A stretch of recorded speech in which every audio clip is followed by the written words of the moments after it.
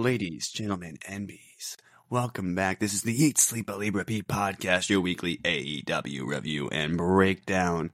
How's it going? I'm here with my boy, Charlie. Gnarly Charlie, how's it going? Bud? I think everything's going all right, I'd say. All right. What's going on, everybody? They call me the Duke. They call me the Digital Spectre. They actually call me the Digital Phantom, but that's been what I've been calling myself lately because I've been playing Mass Effect over on twitch.tv/the Duke Herbs, where you can find me.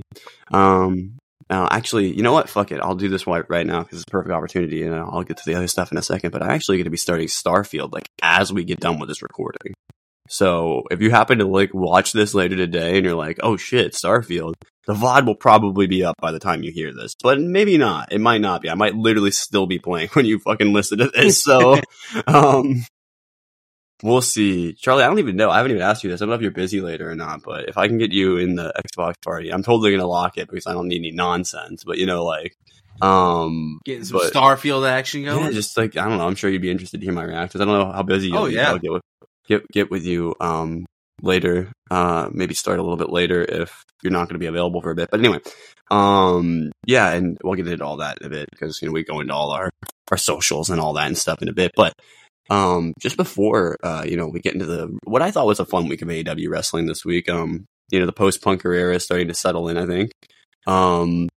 And it's looking pretty good. I was actually, you know what, fuck it, I'll bring this up now. I don't think there was going to be a point for us to bring this up at any point in the show. So instead of doing what we would normally do, and I'm just going to ignore the format this week, which I already told Charlie that I was going to do. And I do this some weeks, guys, because sometimes I just the format is good, but sometimes I just like to go a little free flow. We actually, Charlie, I don't know if we ever talked about this. So when we first talked about this show, that was kind of the concept. It's we're going to have a format, but if I want to or you want to just throw it out one week, we just, not completely, but we can just kind of pivot based on the feeling. Oh, yeah. Right now, the vibe is different. So I'm going to talk about this and one other thing before we get into favorites and stuff.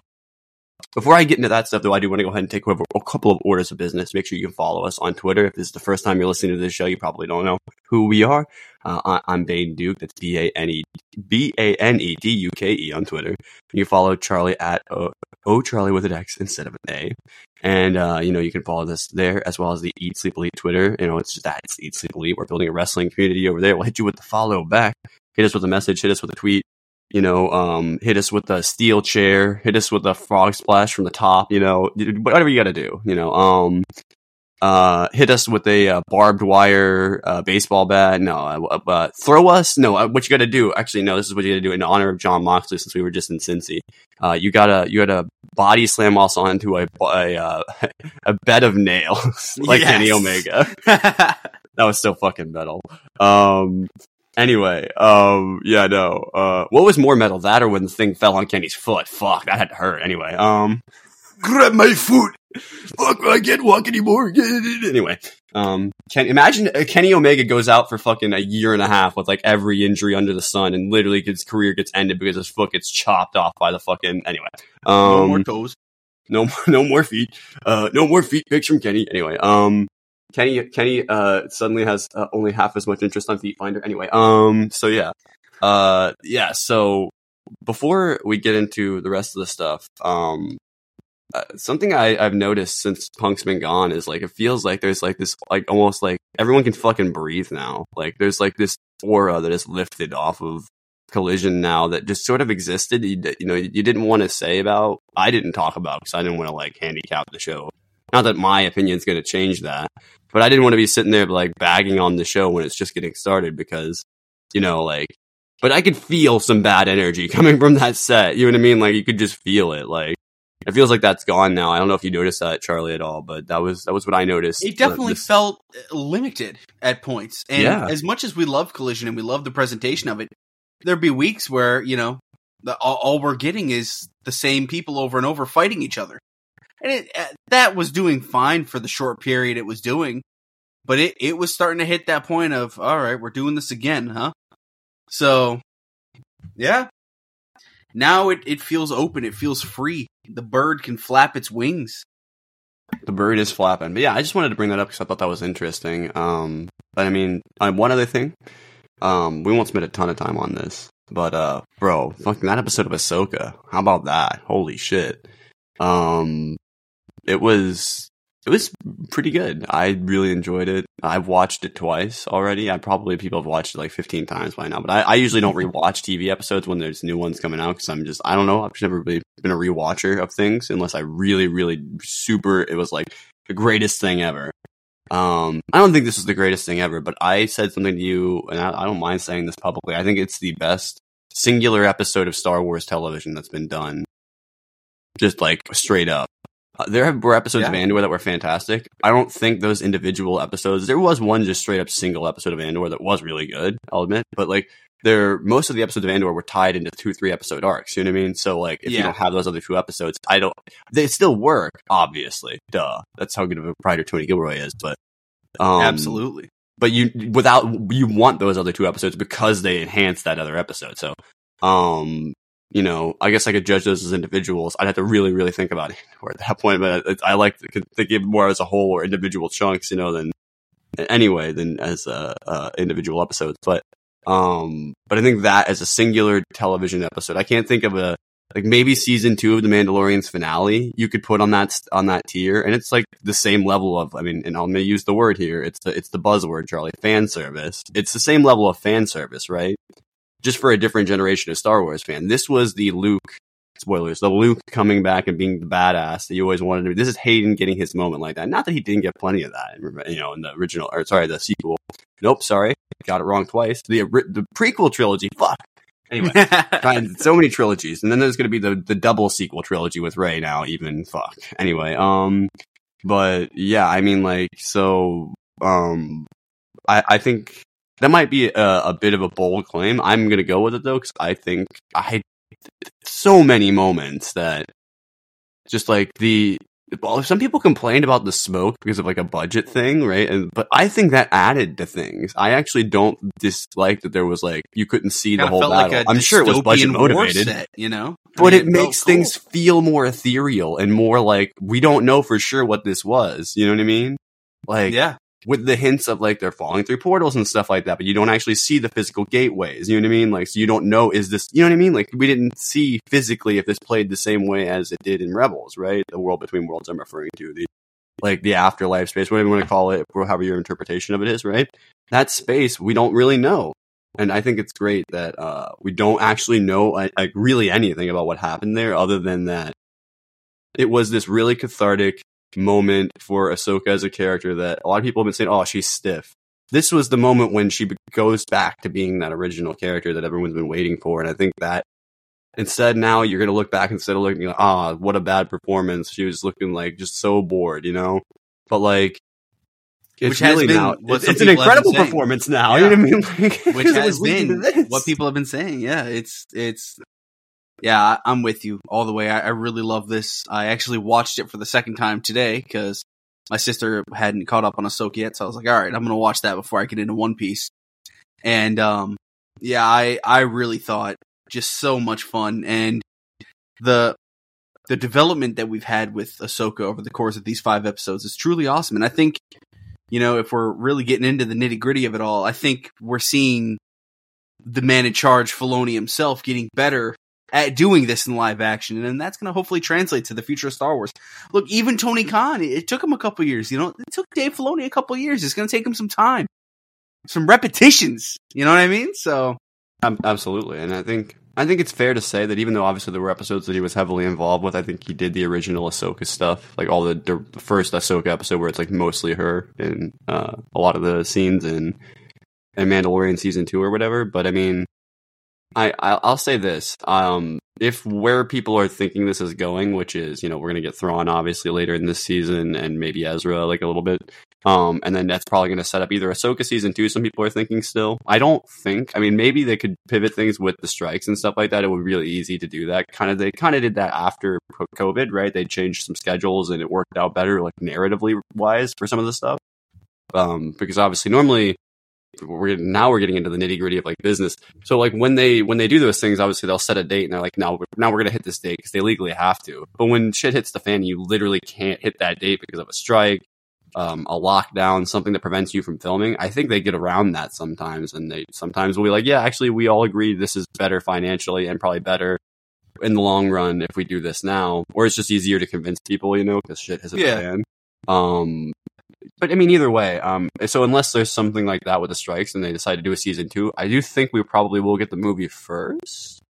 But I don't actually know that because that's like 2026 is when they're saying that's going to happen, right? So we may get another Ahsoka season. I mean, it's been really popular, so either way, but wow, long way to go to say that. I think if they're going toward that sort of movie crossover Avenger, everyone's calling it the Avengers crossover of this universe. I don't really like referring it to that way because like it's not really like that because it's just like the universe actually being connected instead of being separate. That's all we're doing here, which, yeah, I know Marvel does that.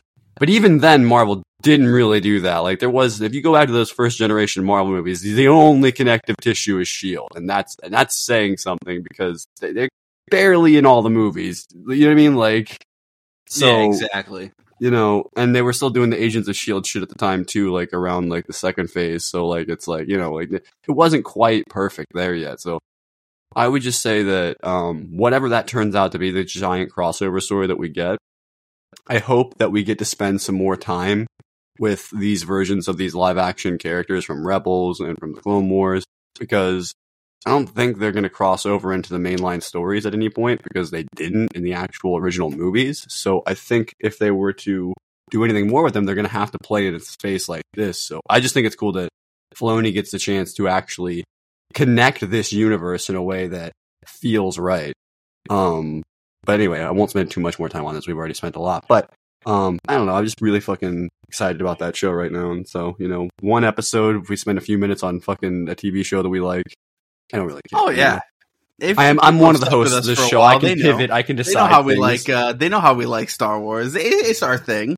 You know, like, and if you guys don't like us talking about that stuff, you can always let us know. Like, I don't mind not doing it. I just think, you know, even though this is we got a freaking 2-hour discussion of us talking about Andor on our YouTube channel.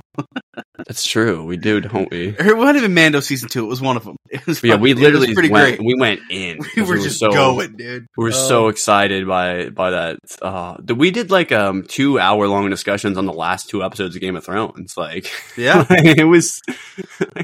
We said like, oh, we're going 30 minutes both times, and we're like, nope, we literally can't go. We literally could not talk about all the levels of criticism that those episodes of Game of Thrones were getting without literally going point by point through it. Because if you remember, I went through and I took notes about what shit other people were saying so we could dismantle it, you know, like I want people to go back and watch those videos now because it'd be fascinating to see what people think, or if they just think we fall into the category of people that don't know what they're talking about when it comes to writing, because we just kind of went off the dome. We didn't I didn't do research. I didn't look into writing and stuff like that. I was just like, this is what I like and this is what I don't like, you know, like. And I think our biggest argument was that it was like, not to rehash it, but I think it was like that it was rushed. What are you expecting? That was our whole point. But so go back and watch that if you can still find that. I think it was on Ahsoka? Probably. Yep, Ahsoka Entertainment. But today's show, this is kind of a cool way it leads us up to this. We're gonna have a nice discussion about the state of the AEW Women's division, as you guys can tell from the title of the video. That's gonna be one of the things we talk about. But you know, it almost falls in line with what our favorites are this week, and I think that's a nice team point. We'll talk about our favorites, then we'll dive into that because this is gonna be fun. This is something the online discussion has been absolutely all over the place about this, and I think it's time we finally get a chance on our show to really kind of give some of our feelings about it. But it'll be fascinating to see if I line up with the consensus online, because I haven't paid attention to a bunch of I know that there's obviously always a discussion about it being like second rate compared to WWE's, obviously, because everything with AEW is, you know, talked about that way. But beyond that, I don't actually know what people have been saying. For those of you that don't know, I stay off Twitter unless I'm posting. Usually, I just don't engage that much anymore. Sorry, X. I stay off of X and other platforms for the most part. Just because I don't know, I just don't like to. I used to spend so much time on those things, and I still scroll Twitter quite a bit, but I don't really engage with other people's posts just because so much of it is just fucking garbage, you know, and it's just free thought. The freedom of thought that people think that they should express just in text form on Twitter is incredible sometimes. It is out there. So that being said, you're kicking us off this week. So what do you got for us as your favorite of the week? Yeah, we're starting with the end because that's what we like to do here. We had a couple of really, really great matches out of Kris Statlander this week, which we'll get into. Spoilers, but and I think we talked about Kris Statlander possibly stepping up and filling that role now that Orange Cassidy is no longer champion, to have like the fighting infinite. I thought Mox would be a great version of that. Not that I didn't think Kris could also do that. I remember if we go back a couple of weeks, I was saying they could both do it. Now, is that going to get weird that they're both doing it? Yeah, you might have to make a choice at some point, but you did the same thing with Jade and Orange Cassidy. So what difference does it make? You know what I mean? Like, anyway, yeah. So, the first thing I want to ask you, Charlie, is because we have Britt Baker versus Kris Statlander here for the TBS Championship, the main event of AEW Collision. Yep. Episode, I think 14, I want to say. Yep, 14. And so what the hell is going on? I don't know. Loud ass noises in my house. But does Kris Statlander versus Britt Baker have her beating Britt Baker, that is her pronouns pal? Does she beat the can't wrestle allegations here, Charlie? I would say so. I think Kris Statlander is absolutely incredible. And she is honestly someone I think we're going to start relying on more and more. And no matter who she's up against, they seem to get one of their best matches out of them. And I think that might be a sign going forward of matches this week. Because I thought, while Britt Baker carried her own here, I thought so did Statlander as well. And yes, just big spot, by the way. First women's main event of Collision. So that was cool to see. There you go. I mean, that's a big deal, obviously. I honestly hadn't realized we hadn't had that yet. But, I think in my head, I was thinking that that's something Athena should probably get. Not that she's not getting it as a problem. Well, there was only 4 women allowed on the show for about 6 weeks. and we're not even kidding. There was like 6 weeks in a row. It was the same 4 or 5 people. It was nuts. Yeah. Yeah, I mean, hey, it is, things happen. But so that was just a funny thing I saw on Twitter. Does she beat the can't wrestle allegations? Y'all need to chill on Twitter on Britt. Like, she can wrestle. It's just, I think it's something I'll get into when we talk about the state of the women's division. Is I think it's a mental thing. I think it's like, I'll get into more details. So if this is getting around to Britt and that's all she hears, I apologize. But like, I will actually explain my thoughts later in the show. But I think Stats starting to put like a fabulous series of matches together. I think they were both doing really good selling here. The doorbell's ringing. So the sequence that they had accompanying that tweet was she hit this kick. Kris Statlander kicked out of this insane fucking move sequence that Britt hit. She hit an Angel's Wing, which is, if you don't know, it's like Christopher Daniels' finisher. Then a curb stomp and a Panama Sunrise. And then she kicked out of that, which was insane. I don't think anybody expected that. In my head, I was like, oh, okay. I mean, if she's going to beat her like that, it would suck for Stat to lose the title here after like just like 100 days, but like, hey, I mean, that's a pretty mean sequence to go down to. Yeah, it is. There'll probably be some old heads that'll be like, oh, you shouldn't have kicked out of that. That's ridiculous, but they're just old. And so she barely escaped here, Charlie. She tried to lock in and I guess successfully kind of did lock in what's it called? The lockjaw? Is that what it's called? No, what the fuck is it called? Is that what it's called? Yeah. That's what I finished it's called? I couldn't, for some reason that doesn't sound right to me. I don't know why. Anyway, the fucking goddamn crossface with the fingers in the mouth. You know what I mean? Like, yep. Lockjaw. That's basically what it is. The lockjaw. She locks in the lockjaw and then she moves her into a pinning predicament and gets the cover barely. I do like that Kris Statlander is able to get a win over Britt Baker here, because Britt Baker is obviously been accused a lot in the past of winning a lot. And again, I'll get into that later. She's been accused of winning a lot and stuff like that, which I don't know how you get accused of that. She's not the one making that decision, but whatever, but this is a situation where I think to benefit Kris Statlander's title reign, because they just had a great match and both of them came out looking better, I think, that I think she can win here and it just elevates that title reign further. Before we move into your favorite, just final thoughts on this match, Charlie? Yeah. I really enjoyed what we had here. And like you said, that finish, it's kind of, we're getting to already see the damage and the battles that Kris Statlander is willing to go through to defend this title. And there's that part of me though, that there's a part of my brain, and you know what I'm about to say. It's like, we just did it with Orange. I don't think we need to run the same story with Stat, but it's still good regardless. And you know what? If she ends up having a title reign as great as his, I mean, who am I to complain? But it feels so soon, right? Because it was just happening. But other than that I weird think little, it's possible that she was gonna do this for a little while, and then Jade was gonna beat her. Could have. And we'll get into that, but I think that might be part of the problem. It could have. Is that they had a plan for maybe for I don't want to get into it, but for Jade to be involved in this, or to be involved in maybe the world title scene, and maybe then Britt would have won it off of Kris a little bit later down the road or something. I don't know.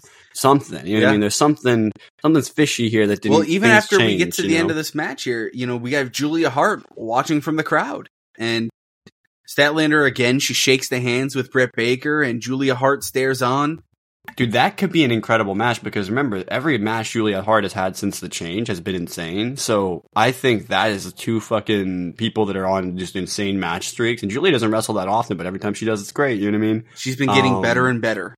And that's I think very big note. It's going to be huge. That's going to be an awesome match. Oh, I'm excited for that. So that takes us to my favorite. Rewind. Which we're staying with Kris Statlander. This is the Statlander week. And it just happens to be, guys, ESE Stat Edition. We came up with the state of the AEW Women's Division before Wednesday. Like, it just happened to be our two favorites this week were two of the women's matches, so it seems fitting. I, of course, have Kris Statlander defeating Jade Cargill to retain the TBS title. Chris Jericho mentioned on commentary that this was the best match of Jade Cargill's career. I would agree. It's definitely up there, and it might be the best one. And I've been saying that with every match since her match with, what is the one that they say? Is the one with Ty Mello or the one with Anna Jay? I love the one with Ty Mello. That's the one that always sticks out to me. Okay.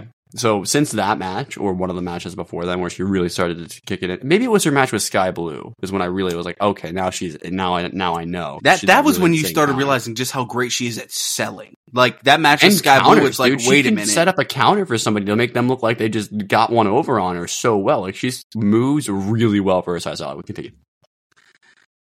There was a split second during this match where I was a little worried when they put that commercial break in. I'm like, shit. Are we about to get what I think we're about to get? It didn't matter at all. Honestly, these guys just countered the shit out of each other, and it showed how evenly matched they were. And I thought it just did a really good job of showcasing that Kris Statlander is the new big dog in the division, if you will. She is the one. She was able to beat Jade Cargill clean. And, Jade has always had the explosive moves. And when they're done on someone like Statlander, who I don't know this for sure, but I feel like they're both like either 5'11", 5'10", 6 foot in that area.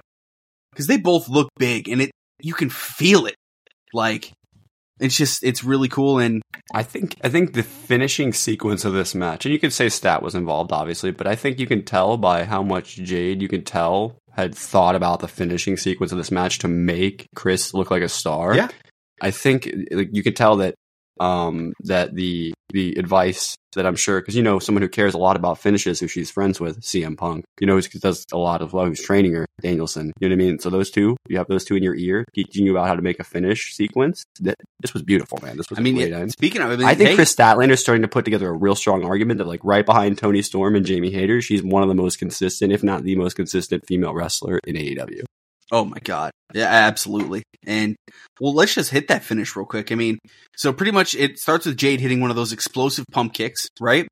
Then she lines up for the Jaded, but Statlander gets a roll up for the two. Jade pops up, hits a really nice choke slam that goes for a near fall. Statlander avoids the Jaded again, hits a discus lariat, scissors kick, and the Friday Night Fever for the victory. Clean as a sheet. There's no debating who won this. Post match, we see Jade shake her hand. They hug, and Jade kind of lifts her hands up. It's a little emotional. Jade's got tears in her eyes. And I think when we saw the Rampage broadcast, it was like, well, these aren't just rumors. This is I mean, unless something drastically changes, this is going to be Jade's last match in AEW for a while, and maybe ever. Like, you never know with Cody, you never know with Jade, you never know if these people are ever going to come back. The only one I can tell you that's probably not coming back is Punk. So, but this was I'm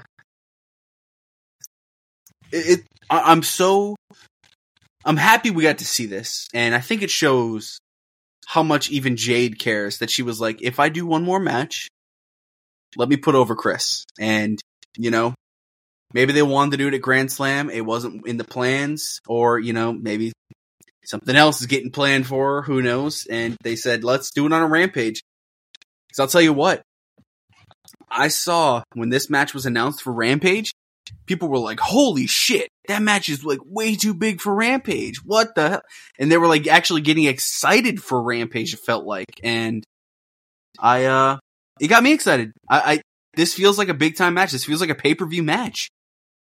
And if it's Jade's last match, I'm sad to see her go, but if the circumstances of the ending of timing of the contract and her wanting to genuinely just get out instead of trying to like sign like a short-term deal or do like a, you know, the thing where, because what they could have done if they wanted to stretch this out either to the next show, right, which would be Grand Slam, or if they wanted to stretch it out to the pay-per-view, she'd probably have to just go on a handshake deal like Mox was on for a while. And I don't think she wants to do that when, you know, she's not.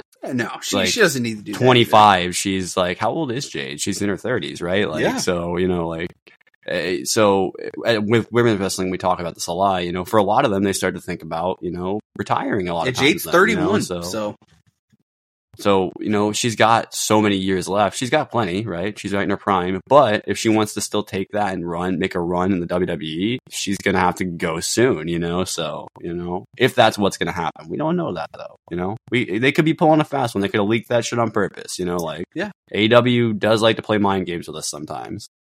But any other thoughts on this match that you had? And then let's get into our state of the women's division. Jade's still mega strong looking. She's not just dummy thick, chat. She's dummy strong too. Oh, yeah. And I called them chat. You know what? I'm just gonna roll with it. I call the people that listen to this show chat, because I'm sure there's at least one person from my stream that maybe. It's cool seeing her husband's baseball jersey out there in the entrance too. I thought that was a nice touch. That was pretty cool. Yeah, I like that. She's like, you know. It's like, this is a nice moment. Like, Jade, no matter what, is a part of AEW history. Those iconic ass fucking shots of her kissing her child and holding her with the championship at the end of those matches, bro, that's going to live in AEW infamy. If those don't get into the, like, you know, the ones that they show on TV of just like random shots, I don't know what they're doing. You know what I mean? I think, and this is not crazy for me to say, I think if Jade went to WWE, had a career and retired, I think she still makes the AEW Hall of Fame. Because she's the greatest TBS champion ever, and no one's touching that, I don't think. At least not for a long time. She's going to be the most dominant champion in the history of AEW. That's possible. They maybe don't even touch it at all. Like, I would love that. I would love that. The balls that would take to leave a female title reign. Not that there's anything wrong with that, by the way. I'm just saying that nobody has ever, I think, done that. The only time I can think of that was when Asuka had like the longest modern title reign for forever, like 800 days or some dumb shit, you know, like you know what I mean? Like, or it wasn't her. It was well, there was like the Pete Dunne one, but hers was like 400 days or something. Like, oh yeah, it was incredible. The NXT champion or something. Like, yeah. Anyway, we'll go ahead and move on here. But Jade's going down in the history of AEW no matter what. That's all I'm getting at here. You know, like, yeah, absolutely. So, okay, here's what we were thinking for this, and you know, we used to do this, funny enough, with NXT back in the day. On our Raw Deal podcast, is we'd have special episodes titled, well, the state of NXT. And we kind of go through NXT, see what's working, see what's not. And funny enough, a lot of our favorites then are in AEW now. So it's like pretty cool. It's funny. We'll be talking about some of the same people, which is kind of funny, you know? So I got a few discussion points and we'll kind of go through them. I don't know how much time we're going to spend on this. I don't know how much time we'll spend per thing, but we're just going to go at it and see what we see. So let's kick us off. So we have to talk about our champions first. Okay. And I'm going to say in AEW, we have 3 women's champions because I'm counting Ring of Honor. We have Saraya as our women's world champion. We have Kris Statlander as our TBS champion and Athena as our Ring of Honor women's champion. And I think it's safe to say Athena has been booked like a fucking god compared to the other two. Is that safe to say? With her, I mean, I would agree. I don't know how many non-Ring of Honor watchers, and I know, by the way, shout outs to those that always are happy when we talk about Ring of Honor. Shout out to my Ring of Con fans, but my Ring of Con crew.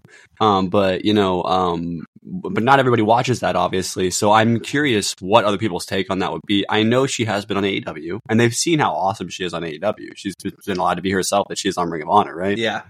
But I know how wrestling fans are, and if they haven't seen it, then it doesn't exist. So, and we're sitting at a point here where, yeah, she has had. Well, I'll say this now. So when it comes to Ring of Honor, since we're talking about Athena here, there's no one else that's been listed on their show. Are you ready for this? This little stat nugget here. So Athena has 38 appearances this year, right? On Ring of Honor. Right. The next closest is Willow at 15. I think inherently there... Talk about building your show around somebody. That's what we've been saying for months. And if that doesn't tell you right there that she's been in... I would say, and this is not an indictment. This is me saying this was the right move. She's been in more segments than anybody. Absolutely. Like, including men, the next highest is Brian Cage at 22. So think about the difference there. Think about how many times you've seen Brian Cage on Ring of Honor just randomly in the background where he didn't wrestle. Yeah, he was just there it's an appearance. as part of the mogul, Yep. like, and that's fine because he should be there if it's like Toa and them are wrestling because they're a trio. But there's a lot of random I'm Brian Cage moments. You know what I mean? You'd think would be him, but nope, it's Athena because they built the show around the star. And I think Ring of Honor right now can be used. They're really hoping to build more stars in Ring of Honor. And I think we've spent a lot of time over the past months at this point, maybe even a year, because Ring of Honor is going on nearly a year since he's gotten it. And there's been a lot of women that he's clearly trying to, it almost feels like build them up to maybe get the call up, if you will. It feels weird calling it a call up, but I mean, between Willow... I think it's almost like Athena has built this culture of the women's division over there that she is like the fucking gatekeeper for AEW at this point. If you want to make it there, you're going to have to go there and face her several times, and she's going to beat the shit out of you, and you're just going to have to take some L's to Athena, and then you'll show up and you'll go on a 10-match undefeated streak in AEW. Literally. Literally, it's happened a couple of times. Look, if Billie Starkz goes and starts having regular matches on TV in AEW, I expect her to win a bunch because she's under Athena's tutelage. I expect that to be how it works. That could be a fun thing. So I just wanted to, in terms of our champions, we know Saraya's facing Toni Storm next. We know Kris Statlander is going to face Julia Hart next. And I think it's safe to say Athena's next big match is going to be Billie Starkz, as that was kind of the one that was intended for, it was All Out, right? So they're probably just waiting to get that match. So those are their next big feuds. Again, Statlander doesn't really, it's weird that TBS title doesn't really get feuds, but we'll talk about that in a second. So the first thing I really want to discuss, and it is actually hurting the women's division, is injuries. We have been absolutely slaughtered by injuries in the women's division. And I'll say this. Between Thunder Rosa and Jamie Hayter, I think those are two of your top 5 women's stars, and they are both still currently injured. I think they're 2 of your top 3 women's stars. Honestly, yeah, they are 2 of the top 3. And I think having those injuries is actually really hurting. It is inherently hurting the division because it's hurting the matches going forward, and it's hurting the excitement around matches. Because if you were to announce that it was, fucking, I don't even know, Toni Storm versus Jamie for this title, or Toni Storm versus Thunder Rosa, you're gonna get some fucking excitement. Here we got. I want to be clear about something though. Obviously, it's out of everybody's control. It's nobody's fault. It just sucks. It's like the same thing that happened to Forbidden Door 1. Great show, by the way, but just mired by injuries on both sides, and even Forbidden Door 2 to an extent was also in a similar boat, But like, it sucks, but it is one of the things that is holding things back. For us to not acknowledge that is a big factor would be just factually incorrect. So I just wanted to make sure we were clear about that. Even one of our big free agents we're going to talk about towards the end of this, I mean, it's injury based. The next big thing I want to talk about, and it's all over the news this week. We just talked about it a little bit, but Jade Cargill, no longer in AEW. As of today, so Monday, September 18th, she's no longer on the AEW roster. This is happening. She's gone. And I think this is insane, first of all. Yeah, that this is crazy. The fact that you couldn't get her back in some way, that's such a heavy indictment on the women's division. Part of me thinks maybe they didn't even have a chance. And I think this is going to happen again with Ricky Starks. But what is it about? Like, if because I'm gonna be honest with you, if Jade were to come out and be like, "It's nothing against AEW, yeah. I just decided to leave," I don't think I would believe her, and I'll tell you why. Because if AEW is what we believe it to be, then the women's division should be that too. You don't hear the men coming out very often if you're not like folks, if you're not him, like, and saying that like AEW's culture is so bad. You know what I mean? Like, you hear that from a few select people. And that's about it. So unless there's just some massive smoke screens going on and we just don't see that this place is actually just fucking shit show constantly, you know? I don't think it has anything to do with AEW. I think AEW... I just find that so hard to believe. Like, what's so... Just like Cody. Cody loved it. And I think this has more to do with, you know, she knows she's going to be a star there. Meltzer's kind of already confirmed she's probably going to be making some pretty good money. This ain't going to be newbie money. She's going to be the second person to make the jump from AEW to the main roster of WWE. And that's that part's speculation, of course. That's why I'm saying this is why Tony Khan should have backed the fucking Brinks truck up to her if he had to. Like, I'm sorry if that would have pissed some other people off in the division, but that's the reality. Like, if that's what needed to happen here, if he needed to give her a fucking mainline spot on the show, he could do that. Like, he could. He did it for CM Punk. He built an entirely new show for goddamn CM Punk. But a person I'm sure had a pretty strained relationship with after Brawl Out, you know, like, fuck. Yeah, and I think Jade knows. And the thing that I think might haunt Tony, and this is me speculating here, is the fact that he never fucking put her for that main title. He's gonna look, because I guarantee you, by 2024, she's gonna be a women's champion over there, and guess what? She's gonna be a fucking star with that belt. You could have her drop... Dude, Nia Jax just returned. If you have Jade Cargill next week show up and beat her ass, and then you have fucking Jade challenging Rhea Ripley starting next week, people are going to be excited about it. Like, it can happen next week. And they never put her towards our main title. And that to me is going to be the biggest fucking mistake that they've made with Jade. And I understand that they built this title around her and she was, 528-day champion. But now we're entering a phase where she just returned. She returned as a babyface. Oh my god, the people were cheering for her. Oh yeah. And you could have easily had her beat Saraya. And as a babyface Jade, now we're talking something way different.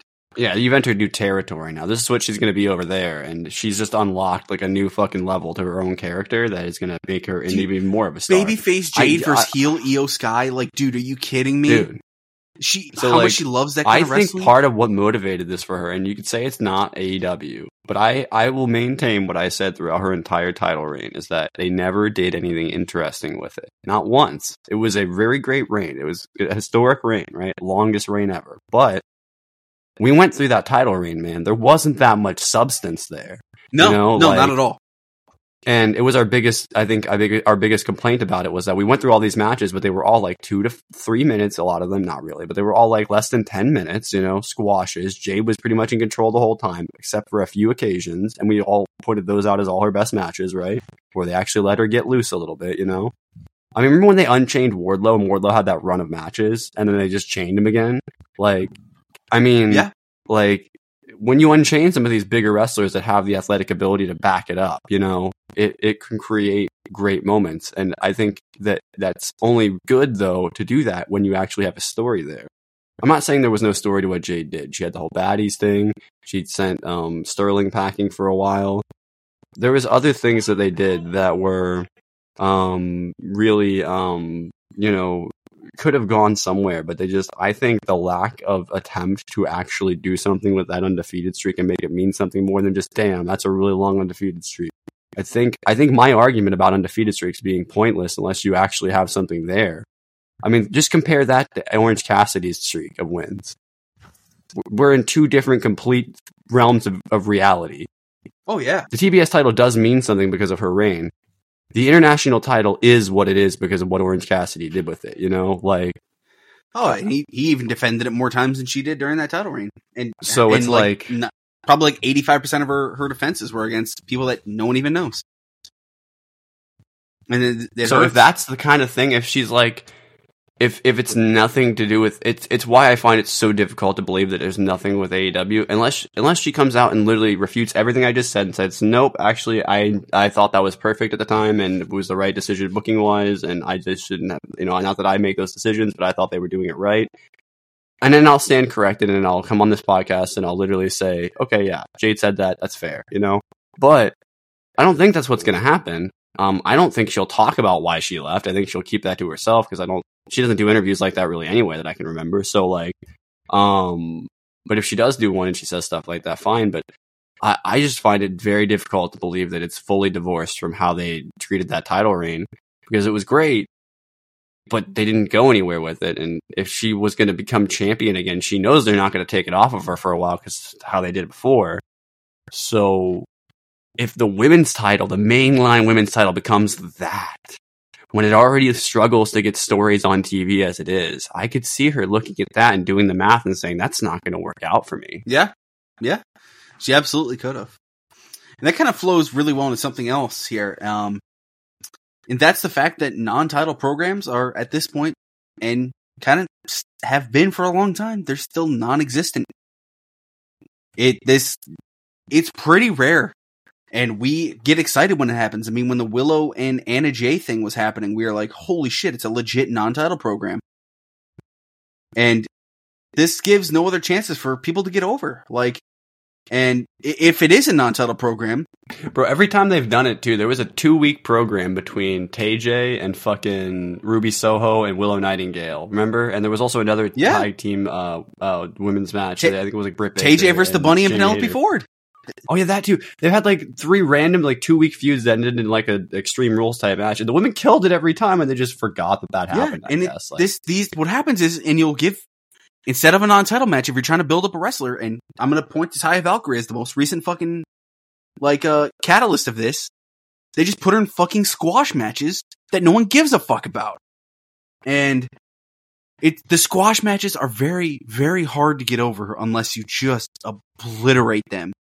And you gotta have the flash, you gotta have the pizzazz to do it. You gotta do what Hobbs does now, or what Jade did. You gotta make it. Normal squash matches are reaching a point when that's all you're getting for the women's match on the card. You're like, oh, really? And I think that is really hurting the chance to build new stars at the end of the day. Is these non-title programs not having any?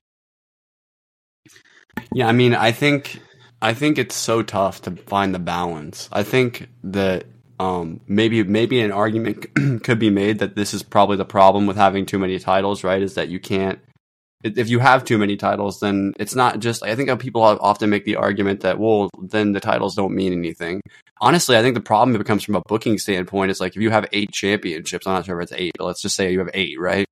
But you also have like 60 wrestlers, right? And you want to try and get more than just, 16 on the card, right? Well, now you have at least 8 matches, right? Plus now you're adding like 2 or 3 more on top of that, and you're trying to get like the cards done in less than 5 to 7 hours because you know how much wrestling fans, now that the AEW hasn't done like a really long pay-per-view before, but they try to avoid it because they know how tired fans can get after like 3 or 4 hours, it's a math equation that Tony Khan has to constantly wrestle with, and for some reason the easiest subtraction for him to make seems to be the women's division, and it really sucks, which I don't know if it's intentional, but it just seems to be what happens a lot, I don't think Tony Khan doesn't like women's wrestling. I don't think he would have women's wrestling if he didn't like it. I don't think absolutely, and all the fucking stars he brings in, it lets you know like he cares. He wants it to be, reach its peak that he knows it can. Because I got to tell you, there are some fucking diamonds in this division, and they just need more opportunities. And that kind of goes to the next point here. And it's become a thing where we know each week it's going to be 3 matches, 3 promo segments.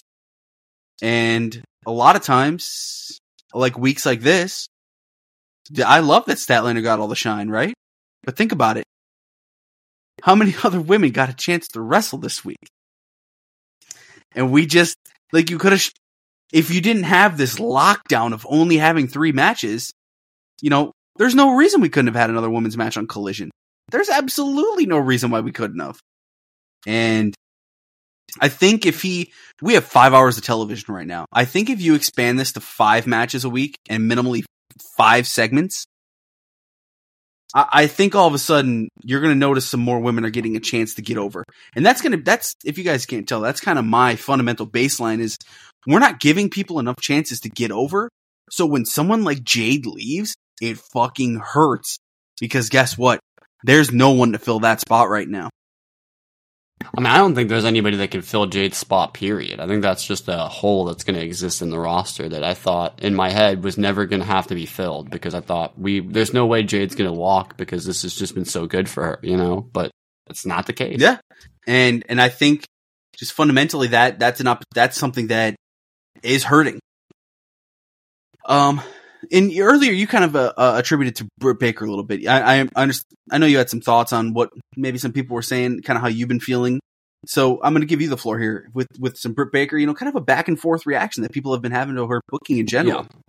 So this is the thing that I always bitch about when it comes to Britt Baker conversation, right? Is that people will say in the same fucking breath, in like a 6-month span, they'll say, fuck, man, Britt has won like 3 matches in a row. She never lets anybody else win. She always constantly has to be a star, blah, blah, blah, all this, right? And then she loses a couple of matches, and I see people on the other side immediately say, man, Britt Baker, she never gets wins, man. Like, I don't get it. One thing that I have heard been publicly stated by people, I don't know if it was Britt herself that came out. I do remember hearing something like this from Britt, I want to say, but if I end up being wrong, I want to be clear that I don't exactly remember. But I have heard the idea that Britt is like almost, and I don't want to use this term because it puts the wrong idea in people's head, that she has essentially been bitched at and complained at and had people turn on her in the locker room when she was champion. And so now she loses a lot because she doesn't want to get the repercussions from when she wins like that. So because I'm assuming that when she's not champion now, because of that flip, that whenever there's conversation about, man, Britt always is winning, Britt doesn't win enough, that it immediately starts people down her, getting down her shit because of that, flip that happened in the locker room. If the women's locker room in AEW really is so petty that as soon as you become champion, they flip on you. And I've even heard people say this about Saraya recently, right? This is not something that I'm not sure if you've heard this. I've heard the similar things about what's going on with Saraya right now, that maybe there's a turn on her as well. Although I imagine there were probably people that were against her from the start because she walked in and instantly was the biggest women's star in the company, but whatever, I don't know. All I will say is this. It's funny as fuck to me that there's like the narrative on both sides. Like if one side will say she wins too much and the other side will say she doesn't win enough. And I will say this. If it's something mental with Britt Baker that's holding her back and this whole beating the wrestling allegations thing that I brought up earlier in like a sarcastic manner, right? But there are people that actually think that out there. This narrative has formed around Britt Baker now. But I'm going to be honest with you. Like, I don't think Britt Baker is a bad wrestler. I think she gets in her own head because she knows that if she goes out there and looks too strong, that Tony Khan's going to be like, fuck, the crowd was really getting behind Britt there. I should probably book her and have her win something, And then the fucking locker room turns back on her. Meanwhile, she just wants to go to work and get a paycheck and see, I'm sure she likes seeing Adam at work, even if they even do see each other. Although the storylines would lead you to believe they don't even know each other exist. I think that it's motivated more by that. Why some of these matches maybe don't turn out to be as good than it is by Britt Baker actually being a bad wrestler or winning too much or losing too much. I don't think any of that has anything to do with it. I think that all has to be, I think it's all tied together. Charlie, am I just spitting nonsense here? Or like less than 100 matches in her entire career before she had her first AEW match. She has gotten like the talent is there, and it's a night and day difference with how much she's improved. And I would just point to, look at the two Thunder Rosa matches.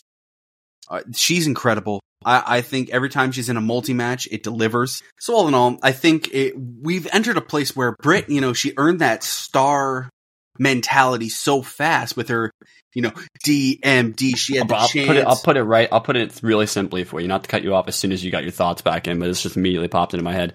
The third person I was thinking when I talked about the Jamie and Thunder being the top two stars, top two of the top three. Yeah. The third person I was thinking down that list was Britt. Absolutely. So, and it's fitting with it. So yeah, I think she's awesome. She was very, like I said, under 100 matches before her first AEW match. And I remember that stat line. People be like, they're building the division around her, and she went out there and earned it. They really did build the division around her. That's no fucking joke.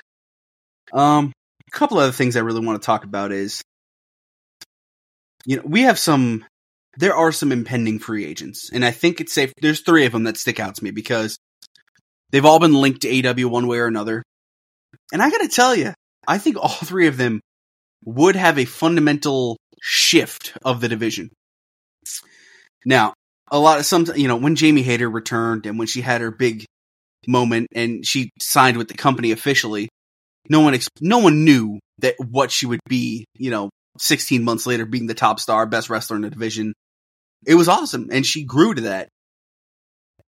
However, there's 3 women here. Number 1, we're going to start with Mercedes Moné, right? She's 31 years old. Everyone knows her as Sasha Banks. She's done the New Japan. She's done Stardom. She was going to be at All In, it sounds like, but injuries. So she's another one on the injured list. And if she officially joins AEW, now that is a star. And that is someone that could, in a way, fill that star gap that we have. And you could... Hey, TK, you got connects at HBO at this point. Get her in an episode in House of the Dragon or something. Come on.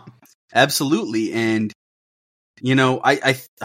I've said this before. She's an actress. She's a Mandalorian. Yeah, and she's probably my favorite women's wrestler. And I've said that before, and I don't care. It's true. Sasha Banks that was one of the reasons I was like, holy shit, she's fucking awesome. The second being someone who it sounds like is finishing up with Stardom, and she's been linked to AEW for a couple months now, and that's Mariah May. And Mariah is 25 years old. Mariah, I really think... Now, I don't think she'd shake the foundation like Mercedes right away.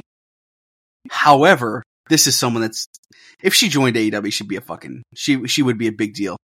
I think it's similar to like Shida, Riho, Yuka Sakazaki, hint, where they can come in literally for like one-off feuds and change the game. You know what I mean? And get people write and think pieces about why they should be on every episode, And I think like Mariah could, I think her debut would be something like Toni Storm's, and immediately we'd be like, okay, well, now that she's here, all of a sudden everything's all right. So here we go. Things are looking up.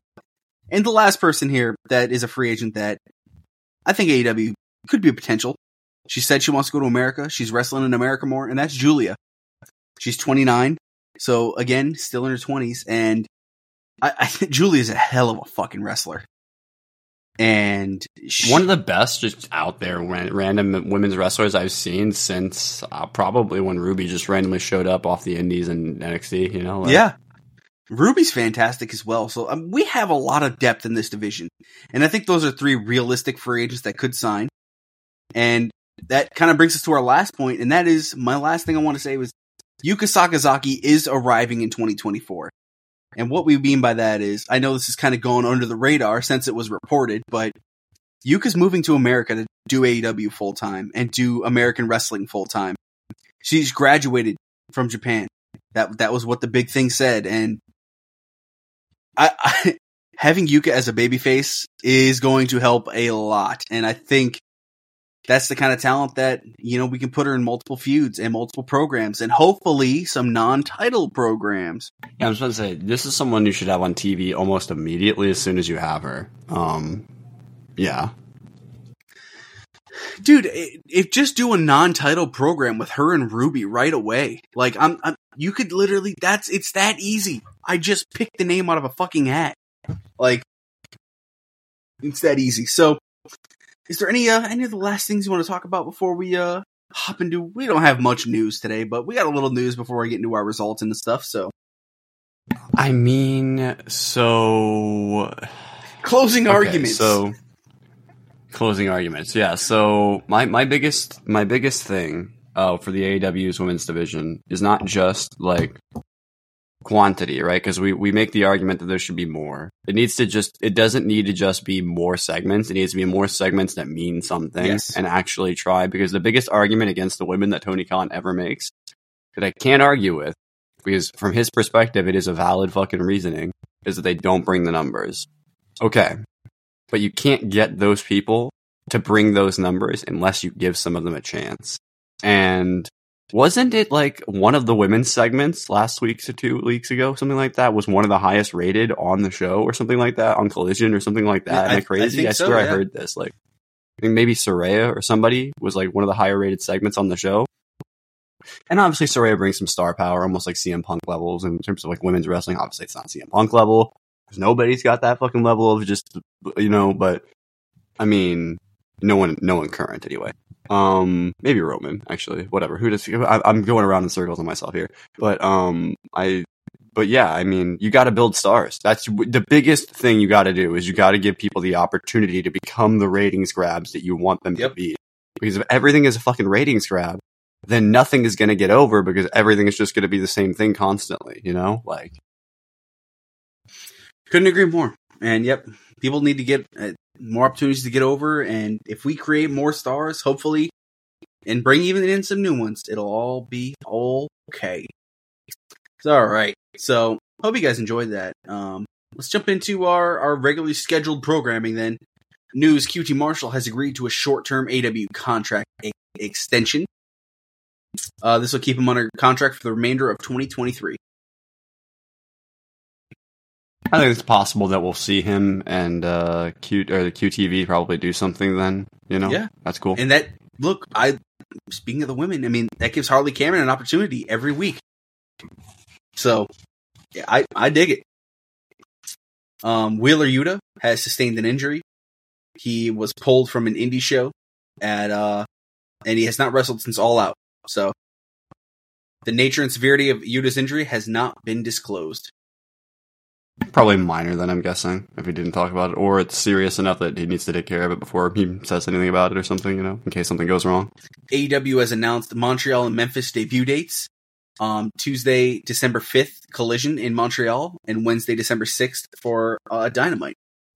So you're telling me there's going to be some French Canadians in the crowd, there, bud. We're going to get some Tuesday Collision there, pal. Hey. Saturday night. And again, just because it's funny. Are they going to edit the song to say Tuesday night for the Saturday, Tuesday? Yes. And then the last little bit of speculation. This isn't really news, but Andrew Zarian, he is a reporter, right? Let's see. He covers pro wrestling at Figure 4 Wrestling. So, I mean, clearly he's done something right in his career to get booked there, if you will. He's been right and wrong on some things. But I feel like this is worth mentioning, because I think this is just him sticking his neck out based on stuff he's heard. Or if he's right, he looks smart. Nah, wrestling reporters have never gotten anything wrong. Or if he's wrong, I don't know what people you're are going to give about. Him shit. So this is nope. They've never been wrong. No one's ever been wrong ever. The definition of you can't get mad at misreporting because the information was bad. So he said, "I feel confident to say that AEW will be on Max in 2024, and AEW will expand its pay-per-view schedule to 12 a year." And that sparked an ungodly amount of discussion where, yeah, if they're going to be on Max, I can deal with 12 pay-per-views. However, I still think they should be spread out. And I'm hoping in 12 they include in Ring of Honor, but I doubt that. There's no way in fuck I'd pay for 12 Yeah, pay-per-views. we could be recording or reviewing like 15 pay-per-views a year, 20 pay-per-views a year, depending on how much. Because he's going to expand Ring of Honor's pay-per-view catalog too, because they only get like 4 shows a year to actually be in front of anybody. You know what I mean? Like, so, yeah, just an interesting tidbit of news there. Let's jump into our results for the day.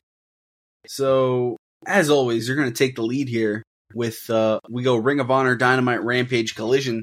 So you kick us off here with Ring of Honor, where we opened up with a world title match, right? Yeah, Ring of Con episode 29 opened up with the Ring of Honor World Championship, Rocky Romero taking on Claudio Castagnoli. It was kind of like a cool little match they had here. There was like two veterans just trying to like out-pride each other into like a quick win. They were just like, nah, I haven't got time for this shit. I'm walking out with the title. Fuck you, you know? And Rocky did some really good selling here. It was a solid, just like barely under 15-minute match. So I was just like, you know, Claudio's been having these like solid matches with people. I'm sure when we go through his title reign, it'll just be a lot of like, damn, that was a fun run. It wasn't like crazy, but like there was some really good matches in there with Eddie and other people. And like we almost got the Mark Briscoe match where he would have been dethroned, but not quite. We'll get there eventually. If it ends with Mark Briscoe winning that title off him, it's gonna be a great reign. All right, we had my favorite team in the world, which was the Outrunners and Kevin Koo, which, no, nothing against Kevin Koo, just fucking the Outrunners. Why? Just fucking why? I want to see more from Kevin Koo. They took on the Infantry here and Willie Mack, which I think is obviously based on, now, they've done this 3 weeks in a row shit on fucking Ring of Honor and into Raw teams before, but if this is the team you want to win your trios titles off those guys, yep, I'm in. Mm-hmm. You know what I mean? But they're still figuring it out. But I do think it will work. Like, it wasn't perfect, but whatever. The Outrunners got their taunt button stuck on the controller, bro. It was pretty crazy. They just don't do it for me, man. But Cap don't cap. Carly Bravo is fucking so good at striking, dude. Like, I would love to see that dude just in a match with, like, Jeff Jarrett or something, bro. Give it to me. I imagine the match they could have, just punching each other, punching the absolute piss out of each other. Yeah. Give me Koo versus Mac. That little tease they did to that match, oof, that looks like that could be fun. Give me Kevin Koo versus lots of people, honestly. Like, give me some of the matches. Ethan Page was backstage with Lexi Nair, saying he needs to find out who he is again. You know, who else, Charlie, is in Ring of Honor competition right now? Well, at least he could be, if you wanted to do that. Is Scorpio Sky. Yeah. This could be a great place to reunite the guys if Scorpio Sky still can't find a direction on the main roster. You know what I mean? Yeah. Again, that'd be like down the road, but if that's what they want to do, if eventually Ethan Page finding himself again is reuniting with Scorpio Sky, I think that'd be and they're both baby faces and they both dealt with their bullshit from the past. You know what I mean? I'd be in. I'd be down for that. You know what I mean? Yeah. And so, you know, he was just backstage. Mercedes Martinez, with no Diamante, Charlie. The fuck? What happened to the badass Latina chick? Might have already forgotten about it. No. She was taking on Zoe Lynn. There's some direction desperately needed, I think, for Mercedes right now. She was a great champ, man. Like, what the fuck happened with her? Do you remember her title run, dude? It was great. Yeah, I was digging it. Match she had with Diana. Anyway. But yeah, so she slaughtered, this is what I wrote in my notes. She slaughtered a lamb for the marrow in the bones. That's how this victory went. Yeah. Speaking of slaughtering lambs for the marrow in the bones, the Gaste of Agony had a little bit of a squash here. Toa is still a societal menace. Khan is just cold as fuck, bro. That's all I can describe Bishop Khan as. He's just cold, man. He's just, yeah. Cole Radrick yet again, hilarious. Mm-hmm.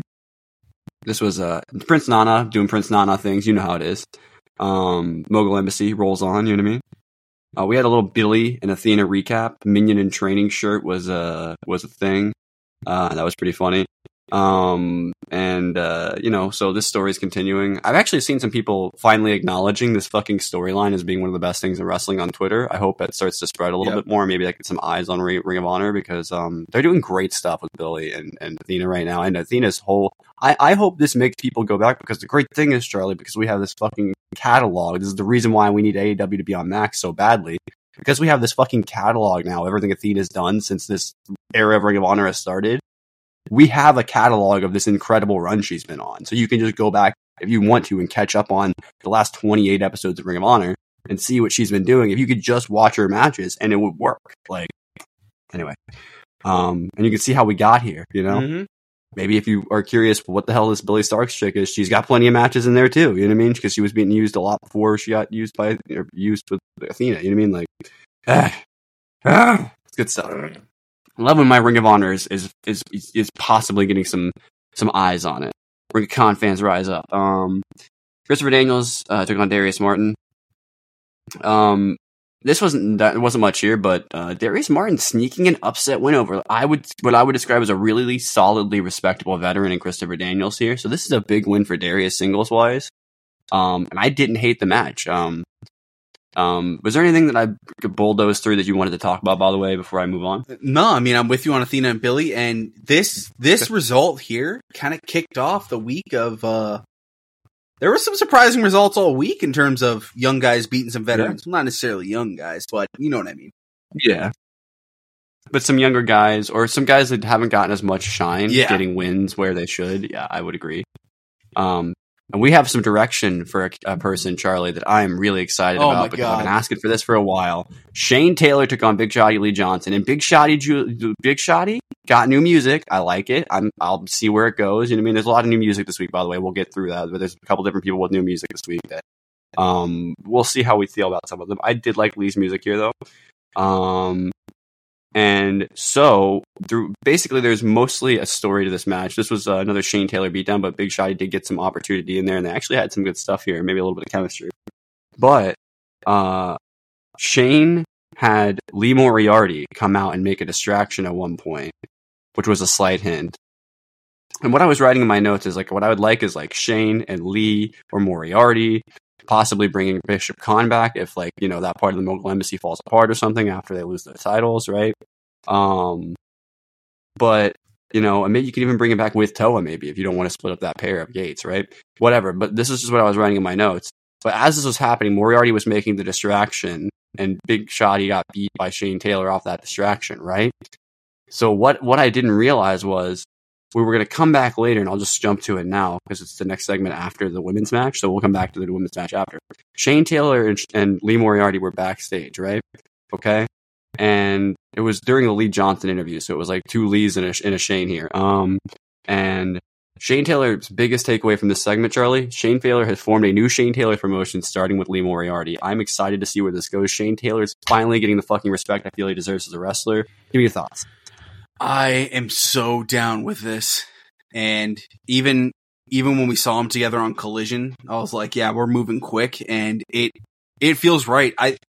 Lee Moriarty, God, they cannot forget about him. And Shane Taylor, you know, he killed that match with Samoa Joe that he got on All Out, and dude, I'm cool if you build Ring of Honor around this kind of pairing, and it really works for me. These are two guys that get me excited when I see they're in a match. Who would you want to see be like the third, the fourth? I could tell you who I would love to be the third member of this group right now based on their kind of direction they're going, but I threw out a couple ideas. Do you have any ideas you have? Who you want to see them team up with besides just, you know, Moriarty, obviously? I mean, I'm trying to think of someone big, pretty jacked. Because I want to see someone on... All right, I got the answer for you. He's not that big, but he is jacked. Josh Woods. Okay. I could see that. I could see that pairing. I mean, I wouldn't mind if this kind of group brought in Layla Hirsch, maybe. Hey, bring them both in. Yeah, now you're talking. Fuck it. Then you almost have an MMA vibe to it, because Lee Moriarty is very much like almost like the wrestling version of that, and Shane is almost like the street fighting version of that in terms of a wrestler. There's a vibe there with those four, honestly. I'll tell you what, man. Fuck it all. Nah, you can cancel those other two out. The third's Daniel Garcia. Oh, 100%. Give me Daniel Garcia and Lee Moriarty as a tag? Woo! That's an incredible tag team right there. I'm in. All right, yeah. So I'll go back. Lady Frost took on Willow Nightingale. We had some. Which was this a number one contenders match? I need to look on my fucking note on my thing here because I thought they said that during the match, but that might have just been a misspeak. Yeah, I don't see anything about it. Yeah, I'm looking right now. Myself. Yeah, it doesn't say so.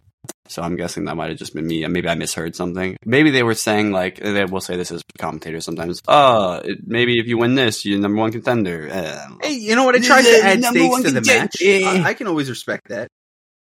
Yeah, it's something you could say. But we had some fresh tunes from Rick Bone and Kris here. I liked both of them. I wouldn't mind seeing either of them challenge if that was the case. I mean, the pounce was there. It was fucking brutal.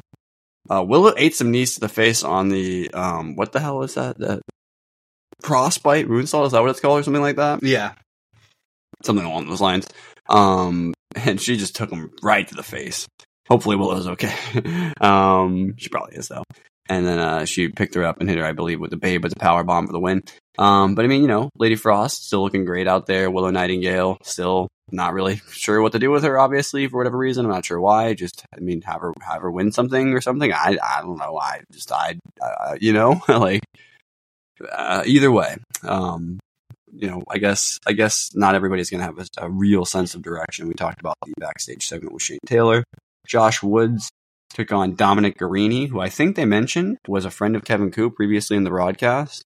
I don't know if that's actually true or if that was just something I misheard. But if that's the case, it makes sense. They like to bring in people that know each other. It's weird that Kevin Koo is getting the ability to do that already, though. I mean, I guess if it's just for a one-off job, whatever. I don't know. But there's that. I guess there was a nice technical base to this, so I wouldn't be that surprised if that was the case.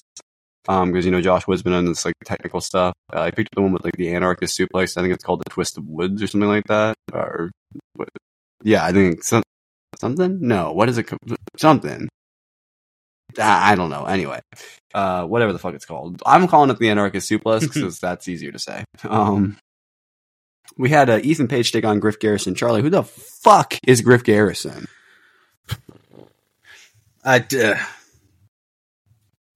There was a long delay vertical suplex. I have hope for Ethan Page in Ring of Honor, by the way. I think it's a fascinating choice for him to come here. Because I think I threw that out there as a random one-off, way before he was ever even close to coming to Ring of Honor. And I was like, yeah, I think he could do some good stuff there. If he needed if he didn't feel like he was getting some shine. And I feel like that's what a lot of people... I don't think it should be on them to step up, but I feel like there are people right now like Athena, Ethan Page... Maybe a Scorpio Sky if it doesn't work out for him on the main roster. Maybe somebody like, I don't know, Daniel Garcia could come to Ring of Honor, and he's already done that before, and just do some stuff in Ring of Honor for a while when he's not getting booked on TV, Yeah. Maybe there's something there. Maria and Cole watched on. Maria also seemed to have some interest in Ethan Page potentially. All this stuff would be interesting directions for certain people. I don't think Ethan Page is going to end up joining them, but he could. The Workhorsemen took on the Boys, who got a little bit of a personality here. They were talking about believing in God and all that. And, I'm sure that, not that this is necessary or something you have to do or should do necessarily, but it is, I think, known by a lot of people that watch wrestling that a lot of people that watch wrestling are religious, and people that are wrestlers are religious. Not all of them, and certainly there's probably plenty that aren't.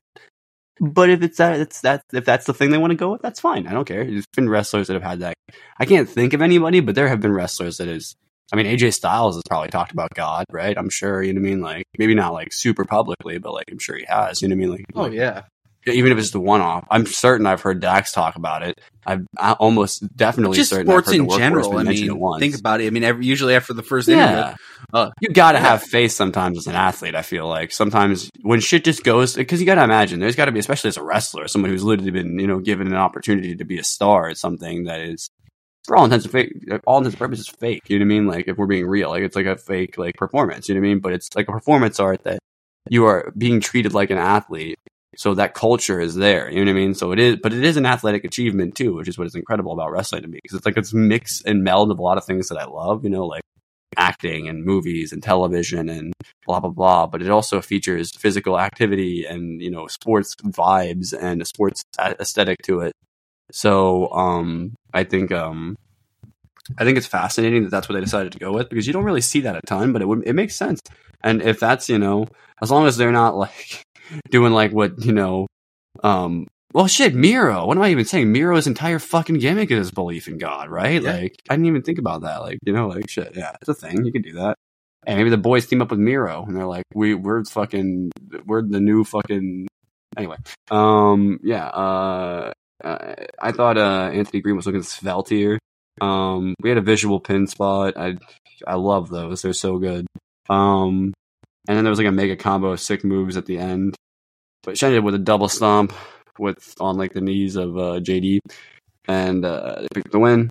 So there's that. Griff Garrison was backstage, and Maria Kanellis and Cole Carter came, and Charlie. And Cole Carter was looking at fucking Maria's pearl necklace, and she looked at him and said, "Do you know what a pearl necklace is?" Oh my fucking god, man. Maria, stop. Hey. Just because you think you can get away with it because it's on fucking streaming. Come on. Hey. Come on. I mean, he does love hot moms. He would definitely be down. All right, anyway.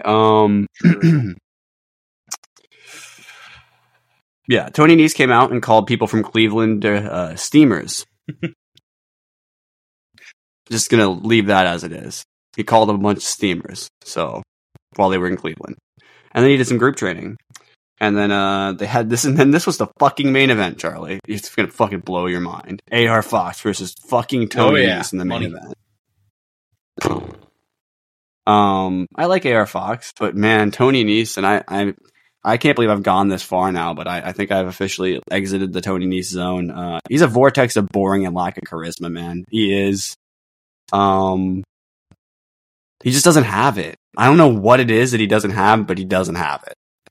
And I'm really concerned that AR Fox is starting to lack something like that too, man, because they haven't been able to find anything that they can stick him in that they're so, because imagine, I really liked what he was doing for the 2 weeks with, they absolutely pissed the bed. That was his best like that is the closest we've gotten. Yep. And even then he still was kind of silent and not saying much, you know what I mean? But when they did let him speak, he was good, but we didn't get a lot of that. So everything this guy has been given, they've taken away from him, and they were not giving it to him. So like, I'm really concerned that we're going to the crowd's going to lose interest in him because they just we've seen that before. Like Dolph Ziggler has been super over and lost all of his momentum because they just didn't book him right. You know what I mean? Like, I really hope AR Fox doesn't find himself in a similar situation. The match was fine, but Tony Nese is not interesting anymore. And I don't know why he's fucking main eventing. He hasn't done anything in forever. I'm cool with him losing though. Before we move on. Yeah, I mean, do you have any other thoughts on this before we move on? It's just another one of those. Sometimes in Ring of Honor, we have stuff that we enjoy throughout the show, and then at the end, you're like, well, did I really like that, or do I just love wrestling? I don't know. This is one of those episodes where I was like, I don't know. So let's kick. Because I was thinking the same thing. Like halfway through the show, I was like, "Oh shit, we're already halfway through." Yep. Okay, I guess I am kind of vibing with this. But then, like, it kind of slowed down at the end, and I was like, "Oh, okay." If I don't watch Dynamite, I'm wondering if other people watch wrestling. Because in my eyes, usually, for the longest time there, I would always try and start my week with Darks. Because if I would watch those last, I wouldn't enjoy them as much. So I would try and always get those. Monday and Tuesday, no matter whether I streamed or I was hanging with you or what I was doing those days, I was always watching Dark and Dark Elevation because I knew if I didn't get into them, like if I didn't, because it was really easy for me to wake up at because I wake up super late some days when I'm staying up. So it was super easy for me to wake up, them already be on, flip them on while I'm eating breakfast or something like that. You know what I mean? Or while I'm eating dinner in some cases later on in the night, and just watch that. Because then that's like a nice, it's casual. It's not like as intense as watching an episode of Dynamite or Rampage where you really have to kind of lock in or you're going to miss stuff, Yeah. I'm with you though. Like this was fine. I don't know. I can't put my finger on what it is that AR Fox is lacking, but besides direction, but everyone's lacking direction in AEW, it feels these days. And that'll take us to Dynamite here. So we open up Dynamite with Jon Moxley defeating Big Bill to retain the AEW International title. Big Popper Mox in his hometown. Yeah, the hometown cared about him. It was the great opener for him. Big Bill is really finding his groove in AEW. I'll tell you this, man. I like Big Bill as a single star much more than I like Big Cass as a single star. And I think that lets you know how much I've enjoyed his improvement. But you know what's funny? Those 4 weeks that they booked him as a single star without Enzo, he was really over, and people thought he was going to win the fucking world title, dude. And then when he actually went singles as a heel, it was like, oh god, oh. And but yeah, I'll never forget that. Yeah, you guys got some talent. Very hard hitting opening battle. And even in defeat, this is what I'll say, Big Bill still felt like a big deal and like a big threat. And, they kind of use this as a catalyst towards the end here to set up our collision match, which was ended up being a tag of Claudio and Danielson versus Big Bill and Ricky Starks. I need Claudio versus Big Bill in singles immediately. I could buy into that match. We have Renee backstage with Roderick Strong and the Kingdom. Adam Cole approached, saying it's a horrible idea tonight wrestling some mojo. Strong has the Kingdom believing in him. Cole can keep on believing in Max. Strong says he'll do what he's got to do to defeat Joe tonight. Bro, I love that there's just a generation of NXT that's just traumatized by fucking Samoa Joe, bro. Literally. So, we jump to Don Callis, where he's welcomed from Tony Schiavone. And he's out there with Takeshita, and he announces Konosuke the Alpha Takeshita. And he's talking about all the Japanese legends. So when we get the match, like on pay-per-view in the main event for a world title, it's going to be Alpha versus Omega, is what I'm 100%. Hearing. And the Alpha has his next target. They're going to unveil the painting, and it's none other than Kota Ibushi. He's going for Kenny's heart. And funny enough, we were talking last week about who we think it would be, and that was my number one pick. I was like, oh, it actually is Ibushi. Okay, fuck yeah. This makes a lot of sense. It's going to be, this match is going to kick fucking ass, dude. Come on. Oh, yeah, Callis put a screwdriver through, Ibushi's, forehead. On the painting, of course. Alex Marvez backstage with Jean Moxley, Claudio Castagnoli, and Bryan Danielson, who said he loves it when things escalate for the BCC. Danielson issues a challenge for Collision with Castagnoli. Yeah, the match next week. And Mox says pretty much they're cleaning up his feud with Phoenix at Grand Slam. So, bro, I love that Phoenix right now is just pissed. He's like, nah, no one's paying attention to me. Fuck you. I'm going to kill you. They're all screaming at each other. Eddie Kingston walks in the frame and he's just having a stare off with Claudio. Bro, that fucking image. Oh my God. It's beautiful. It's so good. It's so freaking good. Renee's backstage with Hook. About to talk, and Orange Cassidy appears. Cassidy's just walking around, saw Hook upset when he has a title. Cassidy used to have a title. Hook said he was a great champion. Cassidy returned the compliment. Hook walked off. Renee asked Orange Cassidy's like, how you doing? I'm so tired. He's still so tired. He's still exhausted from his title reign. He's like, man. I'm not going to credit this for myself, but I saw someone say online this week that if Hook and Orange Cassidy have a tag team, their name should just be Tag Team. That would be pretty funny. Or you could call them Orange Crush. Orange Crush, yes. We have a women's four-way to earn a title shot at Dynamite Grand Slam, where Toni Storm defeated Nyla Rose, Dr. Britt Baker, and Hikaru Shida. In my opinion, this is the right call. I think Toni Storm and her new Starlet character, if you will, is actually really badass. And it's very entertaining. And they took it to another level on Collision that I'm excited for you to get into. Because I think Toni Storm is now adding another layer to this, like, what's the term? This persona she's created. Because Toni Storm's a great wrestler. And now we're moving on past the Outcast shit, which... Do you know what I felt in this match? And I don't know if this is just me intentionally playing this in because we decided to talk about this week, but I felt like they felt the pressure on the division for everyone to, like, make this work right now. You know what I mean? Like, yeah. Because of the conversation happening. You know what I mean? Like, maybe I'm just inserting that because of our way we were looking at it this week. It's possible. So keep that in mind. And I don't know. It's an interesting thing. I thought Nyla was going to take the pin here. It didn't end up being the case, right? It was Britt Baker that took the pin. And it was a roll-up, right? Yeah, she stole the win. Schoolgirl kick. Stole the win. I think now we talk about non-title programs. I think there's a chance we're getting real close to one with Shida and Baker. I mean, it keeps feeling like it's building. And I really, really hope it does. Because I think it'd be a really fun match. And, you know, Saraya and Toni Storm, we'll do our Grand Slam predictions at the end of the show because now we have the full card. But I think that's the right call. And, yeah, I'm very curious where we're both going to align with that. Speaking of Saraya, post-match, Renee was backstage with her and Ruby. They congratulated Toni on winning the match. Saraya said once Storm lost her women's title, she lost her mind, and she's going to lose at Grand Slam as well. leaving Tony without nothing. And yeah. So it's just kind of addressing, I don't know. Officially ending the grouping, which is the smart move. Yeah. I'm glad that nobody's having hard feelings about this, because clearly they were all trying to make that whole thing work. But now they can not even have to be the outcast. I'm sure they'll still call themselves that. And I think I saw a post from Ruby on Twitter. She's like, yeah, I always looked good in green anyway, so I'm just going to keep looking like this. You know, like, so yeah, she actually looked like she had a green gimmick going on before, you know what I mean? So Ruby, by the way, people are starting to finally realize that Ruby's a baddie. And I'm like, how are you just now getting to this point, bro? Chicks with tattoos have always been a thing. Goth chicks with tattoos? Come on, dude. That's like, she fills that fucking void. She's like, Ruby Soho looks like how women looked like in the TV shows, like the cartoons with all the goth chicks that made like a generation of men have a goth thing, you know, like, you know what I'm talking about.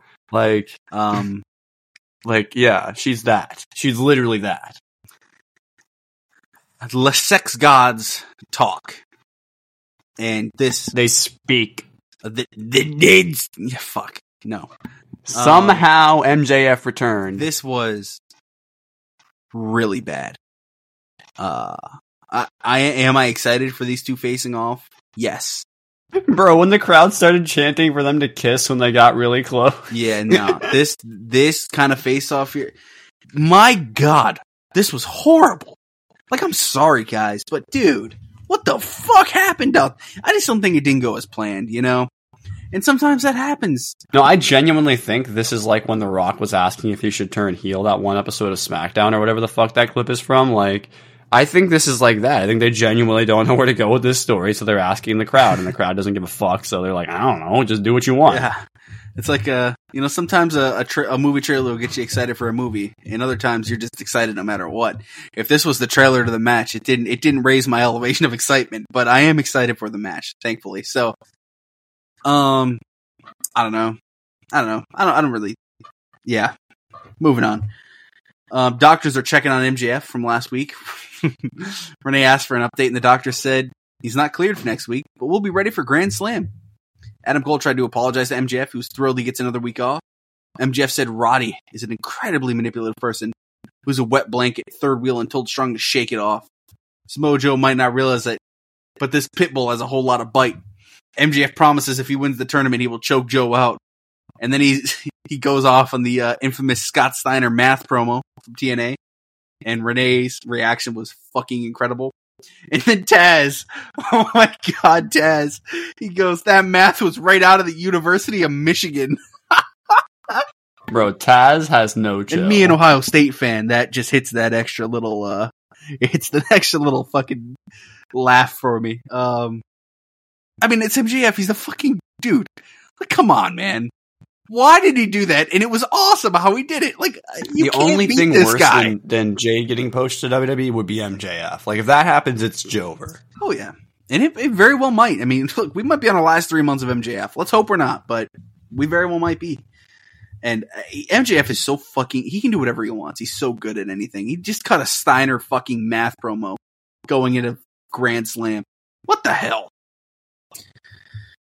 Brian Cage... Hangman Adam Page. Like, there's Braun Breaker making one math joke in a promo with 2 other people in it, right? They all barely struggle to get through. I saw the clip. And Braun looks like the best out of the 3 of them there, admittedly. But then there's MJF doing the Steiner math promo, and it's just 2 completely different stratospheres. And he's got the blood relation. Hangman Adam Page, Brian Cage. There's a lot of history here in AEW. Brian Cage, the first time he beat Hangman, he effectively took him out of the main event scene, and he beat his ass. He borderline squashed the motherfucker, and it was kind of unheard of. Their second match is the first match post-pandemic. Well, they were still in a pandemic, of course, but first match having fans at a pay-per-view. And it was really cool. I'll never forget that at Double or Nothing. I watched that one on my fucking phone. Funny enough, it was a really weird time. God, wrestling was so weird. And, going into this, they did a really good job throughout the kind of show talking about the history of the match every time that they teased it. And, I thought it delivered because Page and Cage both went out there and I thought Brian Cage looks like the unbreakable fucking machine. Swerve's music hit at one point, and it put Prince Nana in a literal fucking trance. He was lost to another spectrum, and it was pretty incredible. But in our first matchup of Hangman Adam Page versus Swerve, it's coming up. Now we're building a legit non-title program, and it's actually working.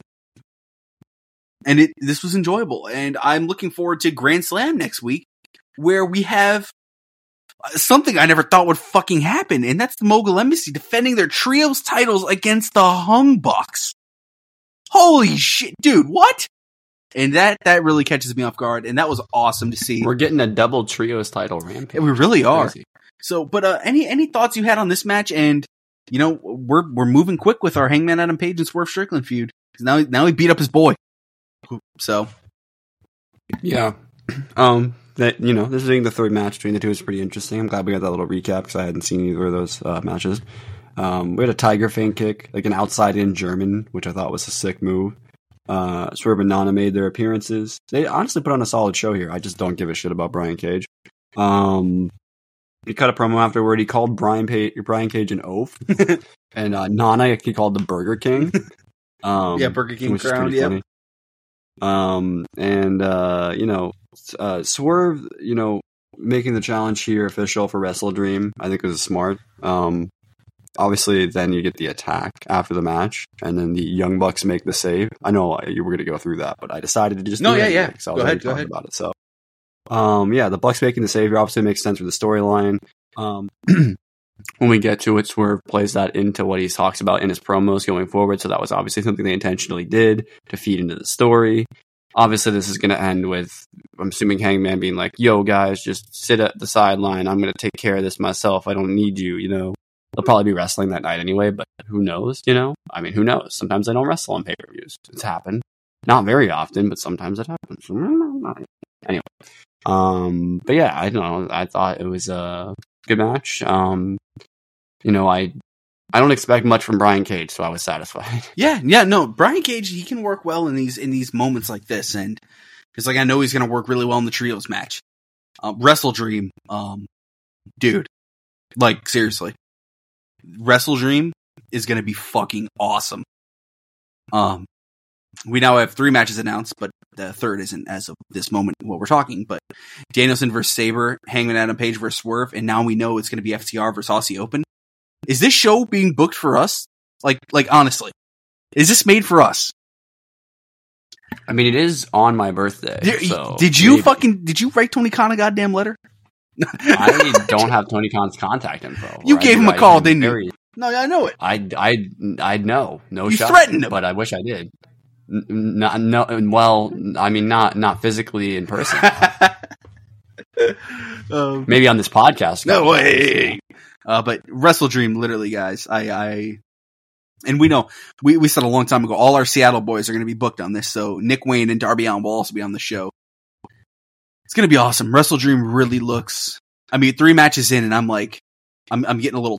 I don't know. I'm getting like a twitch in my shorts. So that's all I'm saying. Yo.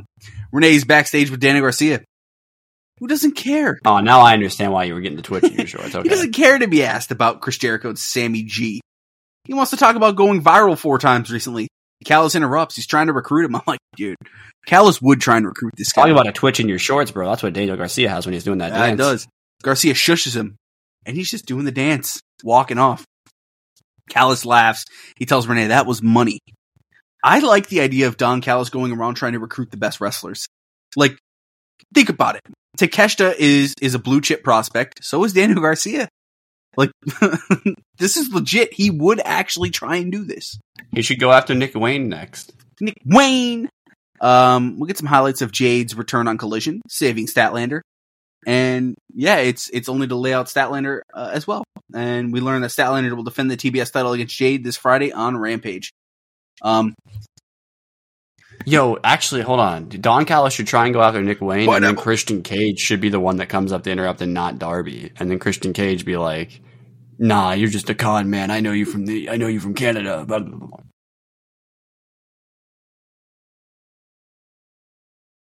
Anyway, yeah, so where were we at in the show? well, speaking of that, yeah, I mean, we had the Jade Cargill versus Kris Statlander match getting announced. Yeah, which was really nice. It was nice to see, and that led us to the main event, obviously, or not sorry, the main event, or the next match, the fucking squash match that I didn't even know this was announced. I think they. I guess it was. Darby Allin and Nick Wayne defeated 2.0 in about 5 seconds. Yeah. About 2.0 seconds. But you know, the whole thing here was Christian Cage came out with Luchasaurus, got on commentary. You know, Father of the Year, Christian Cage, of course. And Nick Wayne and Christian Cage just, you know, organically being together is fucking hilarious because everyone was like, well, keep this guy away from Christian. And he talked about scrolling through Nick Wayne's mom's Instagram, said he's disappointed. She's just posting up bikini posts. Yo! He said, maybe I'll have to slide in the DMs. Yo! This guy's the GOAT, man. Ah, jeez, I love Christian Cage. But they set up a tag match at Grand Slam. Our main event, which got a pretty decent amount of time here, Samoa Joe defeats Roderick Strong, neck health, in the Grand Slam World Title Eliminator Final. Joe, this post, dude, we got to talk about the post match here for a second. Okay. Joe was literally booked and built like a stone cold fucking killer. Bro, he just assassinated Adam Cole. He murdered him. Samoa Joe, you know, at first... He did the Assassin's Creed on his ass, bro. Yeah, and I remember when he was just doing Collision at first, we were like, he's kind of like the big bad of Collision. No, man. I think he's the big bad of AEW. And... wow.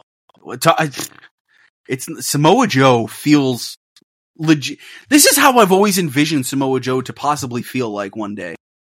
And he really feels... It reminds me of how young Joe was booked in TNA. Yeah. Because if you remember, like, because he was a lot bigger and swoller then, like, he wasn't as big-chested then. He was much more athletic looking, you know, than most Samoans are. Before he, like, got into that what a Samoan, like, normally looks like, kind of big when they're muscular. But, like, he was smaller then, but he looked a lot leaner. And so they booked him like a fucking monster then. And they're doing that again now. And I think, you know, give credit to TNA. They booked monsters well. Abyss was one of my favorite things to watch for a long time too. So, you know, but we'll give credit to them there because not every company can do that well. Absolutely. And, you know, I thought this match was pretty good. I remember saying last week, I was like, dude, I don't know who the fuck they're going to have win this. And that kind of feeling, it really feels good when it's a result that happens and you're like, okay, I'm in. Samoa Joe MJF feels like a legit main event to Grand Slam. And I think Grand Slam is going to be a hell of a show. So this was pretty enjoyable episode of Dynamite. It wasn't my favorite that we've ever had. But, you know, we're getting a lot of title. Every match theoretically felt like it had some stakes, you know, except for the little bit shoved in there. But, you know, Dynamite's, it was the go home show to Grand Slam. That's what they've been doing all week, is booking Grand Slam and making it feel more important. All right, Rampage. When I tell you I was worried how Rampage started off, dude, the Hardys and the Lucha Bros defeated the versus Slapnut Squared, which is what I'm calling that tag yes, name. The Butcher, the Blade, Jeff Jarrett, Jay Lethal. Alex Abrahantes was out there. Isaiah Cassidy was out there. Karen Jarrett, Satnam Singh, Sanjay Dutt, Kip Sabian, The Bunny, and Penelope Ford. Motherfucker, this was a lumberjack This was a lumberjack match. This was the definition of shenanigans are afoot. I think that they probably just threw this. They were like, okay, guys, here's how we're going to keep the crowd entertained while we're changing everything from Dynamite to Rampage. Tony Khan said, here's how I'm going to get 20 people a paycheck this week. That's what he said. Literally. I mean, come on. The whole point of this match was for the Righteous to walk out on stage and hover over the bodies of the Hardys. That was it. We cut to backstage with Dr. Britt Baker, who is with Renee. And God, fucking Britt cuts a hell of a promo here. She says things haven't gone as planned, as she should be a 2-time women's champ by now. She's going to do what she does best, to make history. This time becoming the first woman to hold the women's and TBS title. And it's honestly, you know, she issues a challenge for the winner of Statlander vs. Cargill later tonight to face her in the main event Collision tomorrow. And I was like, man, that's how you set up a match. Like it's that simple. Let's go. I'm down. God, she's so believable with how she speaks, you know? She's really fucking talented. QTV segment with Johnny TV. and it's taking the place of QT Marshall, who's off wrestling in Mexico. Aaron Solo asked Marshall, is Marshall coming back? Johnny said, of course. And then they did some fucking handshake. There's a masked luchador standing by named El Hijo del Harvey. Someone Johnny brought in to show solidarity while Marshall was gone. And then he fucking lays him out. He and Solo had to restrain Harley Cameron from stabbing the poor guy with scissors. Yeah, they tried to murder him, bro. Johnny TV, what are you doing, bro? Leave El Hijo del Harvey alone. I'm sorry, we've not made the joke. That would have been a hate crime. They took him because he was a luchador. What is going on here? That would have been a hate crime. And then we had a quick flashback to Ring of Honor, where we had Matt Taven and Mike Bennett defeat Christopher Daniels and Matt Sydal. I feel like we've had this match, and we probably haven't. It's really funny. I was like, did we just step into a portal? I don't give a fuck. The promo that we got was so worthless. I literally thought to myself, I'm like, did we just step into a portal? Because you know what's funny? My sister had no idea who either of these people were.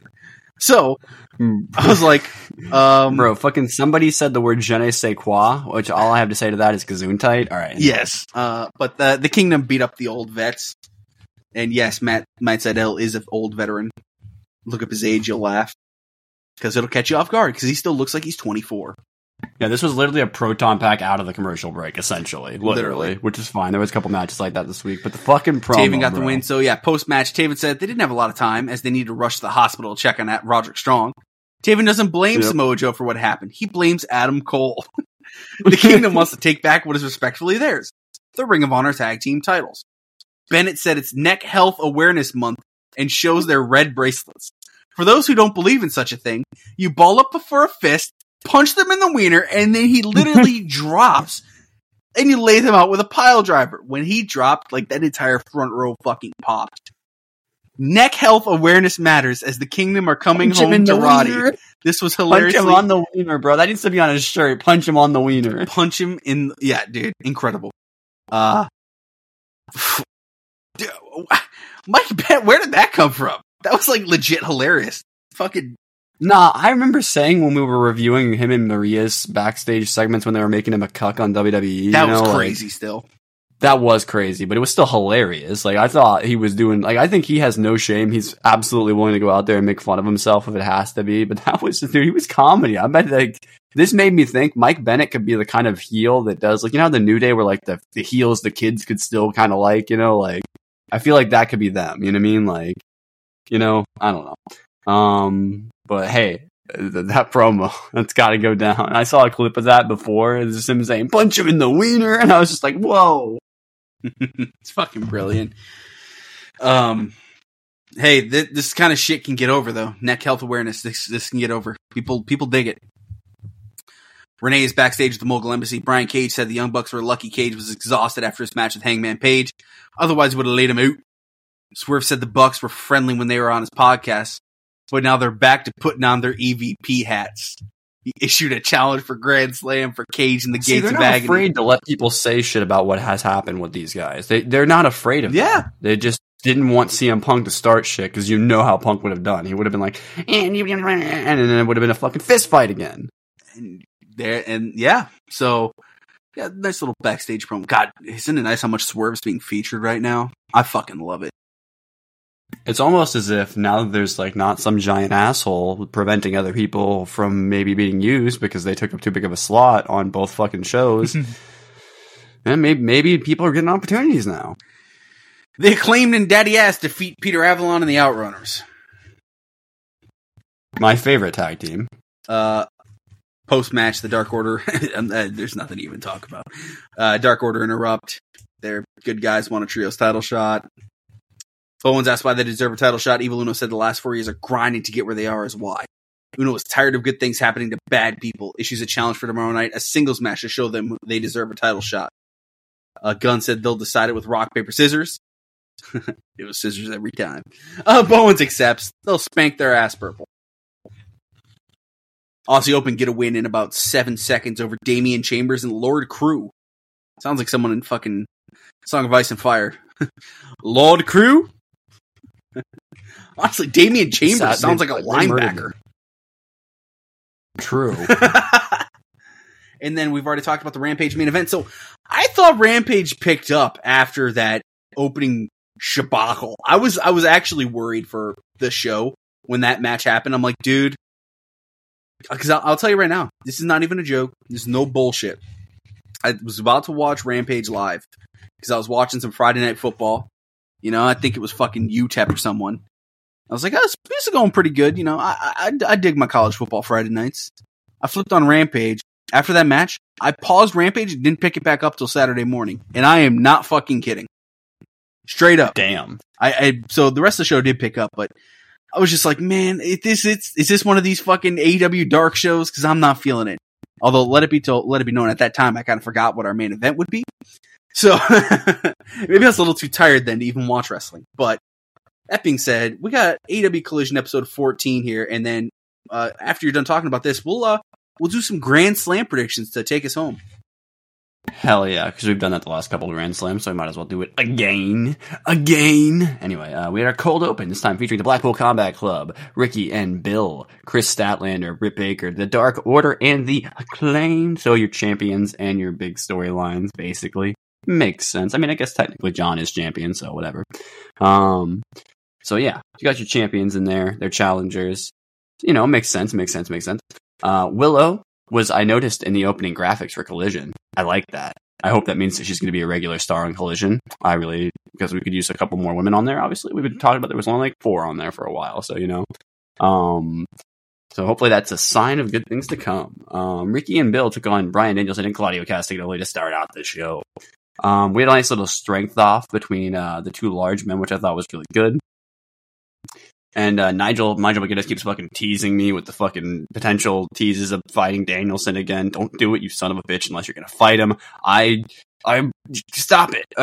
Anyway, Brittle Brian. Yes. This got good time. It's got like 22 fucking minutes, bro. It was just like a long... Dude, I couldn't believe how much time it got.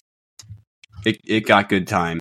Everything they did was fantastic, too. Claudio had a spot of, like, infinite lariats and uppercuts that just couldn't kill the fucking monster that is Big Bill. Big Bill, by the way, we haven't talked about this, bro. You've been talking about how much you like him. He's been getting booked like an actual monster lately, and I think it's getting over. Like, I think people are starting to buy into Big Bill, the Big Bill hype. We had a big man with a big slam, you know, and that's basically what Claudio was building up to. Ricky ended up picking up the pin over Bryan Danielson here. Now that is fucking huge. He did it by deleting the Nards. But you know, it's still a massive win for Ricky Starks' career. Obviously that's going to be talked about, even if he doesn't, even less, he goes on to like just pin him clean, which he might. Ricky Starks now has a win over Bryan Danielson. Just immediately, you know, talk about the match a little bit and then give me your thoughts on that. I thought in general, the match it really set the bar for a good episode of Collision with wrestling. Again, right? And Ricky Starks has kind of been one of our main focal points. And if we end up going to a scenario where, you know, the majority of our Bryan Danielson matches will be on Collision and Ricky Starks matches on Collision and so on and so forth. Just like if we get a Kenny Omega match, we know it's going to be on Dynamite, right? He hasn't wrestled Collision yet. But there's certain guys that you can really make this exception for. And I really, really enjoyed this match. I really did. I was surprised by the result, by the way. Oh, 100%. If I had guessed, I would have guessed that Ricky would have pinned, you know, well, I guess... I thought Big Bill was eating the pin. Yeah, honestly, yeah, that would make sense, because like I don't think Claudio gets pinned here either, because then you kind of have to set up a title match. Although if they had a Big Bill pin Claudio, I'd have been cool with that too. But I didn't think they were going to go that direction. Yeah, I mean, I guess it was kind of surprising, but I mean, I let the story of the match tell me, and I kind of felt like it was right at the end. So I think sometimes that can happen. Like even if you weren't thinking this is the right move at the time, I think it turned out to be here. I think this is huge for Ricky. Speaking of huge things, the Elite were backstage on Collision as a group. I think for the first time, Charlie, I would have to think, right? At least one of the first times. But it was crazy. It's wild seeing them there because they just haven't. It's not been a thing. Yeah. They were backstage. They made a challenge for the Trios Championship that we already mentioned for Grand Slam Rampage. And so we're going to have a Trios title match between the Elite and the and the Mogul Embassy. So you know, are we right? Do I have that right? No. Yeah. Do I have the matches backwards here? Yeah, no, okay, I have it right. Okay. Yeah. My brain's fried right now. I'm sorry. We're like almost 2 hours into the show. I'm losing it. All right. But yeah, no, and so that match is obviously going to be big. We had to have that set up here. I'm glad that the Elite are getting on Collision now. It's cool. It feels like, this is what I was talking about. It feels like we've lifted, like the gas is lifted from the you know, that was choking out AEW. You know, now we can breathe. Hobbs is in a promo package here, opening another chapter in the Book of Hobbs. This chapter is titled Destruction. I want to read this book, man. Same. I really hope there's actually like kind of making a book about his time in AEW. I mean, he probably will write a book anyway. A lot of wrestlers do, but if he has a long career, even if he doesn't, but like, I imagine a lot of these early AEW wrestlers will probably write books. My favorite part of when Dax had his podcast was him kind of talking about how he had a big part in getting Hobbs signed. And it's like, dude, I want to hear that story more. I'd love to. I've heard Hobbs talk about his like process to becoming a wrestler like that. And not like at length, but like, you know, in interviews. He seems like a really interesting guy. I'd love to hear more myself. But yeah, it would also be a great fucking piece of merch if they actually had a book that was like called the Book of Hobbs, and like he started carrying around an actual copy of it or something, and they just let him sell it on TV. But it also was part of his gimmick, so you know what I mean? Like, it'd be cool. I don't think they should sell that at AEWshop.com. I think they should let Hobbs publish it himself, but you know, whatever. Let him read his own fucking Audible too, just like Jon Moxley did. Oh, that'd be sick. I still need to get Mox. I'd see that's an Audible I would get, would be Jon Moxley's audiobook. That's what I would listen to. Yeah, so Miro then, so we go from the Book of Hobbs, Chapter of Destruction, to Miro screaming at God because he abandoned humanity and left them godless, and now they have to worship Miro. Bro, these fucking promo segments on Collision are incredible. Like, Iron Savages took on FTR for the tag team titles. The Iron Savages are not just societal menaces, Charlie. They're public enemy number one. They need to be stopped. The things they got people on commentary saying, man, I don't know. Yeah. Anyway, FTR squash here, pretty much. Not much there for the Iron Savages. I think in their head, FTR were like, yeah, if these guys actually want to do something, we'll let them. And they were just like, and Tony Khan was just like, nah, just beat the shit out of them. The Workhorsemen then make an appearance. And it looks like we're getting Workhorsemen versus FTR. Now that is going to be a hell of a match, Charlie. Aussie Open also looking on, which will go on to be the match that we're going to be getting at Wrestle Dream, which we'll talk about when the FTR promo segment comes up in a second. But, you know, Keith Lee backstage. Okay, so we should probably talk about this, right? Mm-hmm. So, take 20, Collision. All right. Yeah, so that happened. What the fuck? You can't let that happen, guys. You really can't. I understand. I mean, you made Keith Lee look like the biggest fucking moron of all time, and he's not. He's a fucking intelligent human being, but you made him look like a fucking idiot when you did that. You know? Yeah. Oh, brutal. Just how do you? And not even actually having a clapper board too. That's even more. It's so amateur. Not that they don't do that on some films. You don't have a clapper board sometimes. Sometimes they don't want to use one, or they just don't have one. I mean, they should have one, but sometimes they don't have one, right?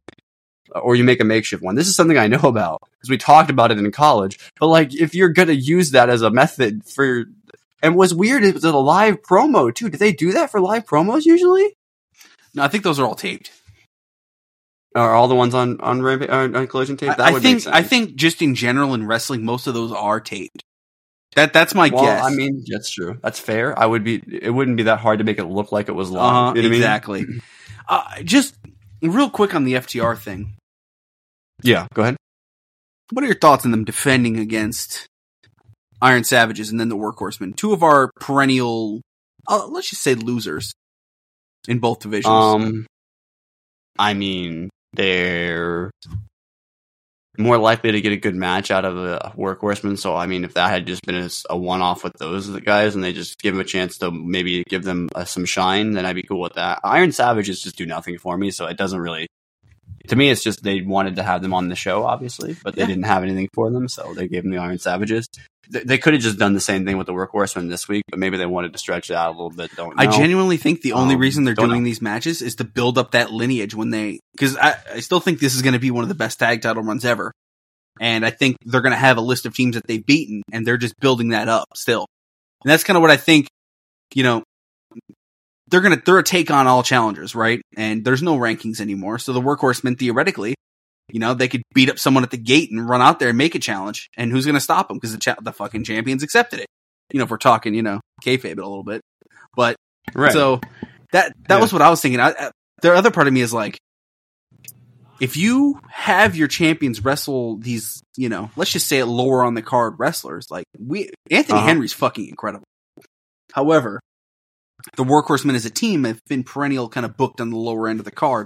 Does this bring down your tag champions?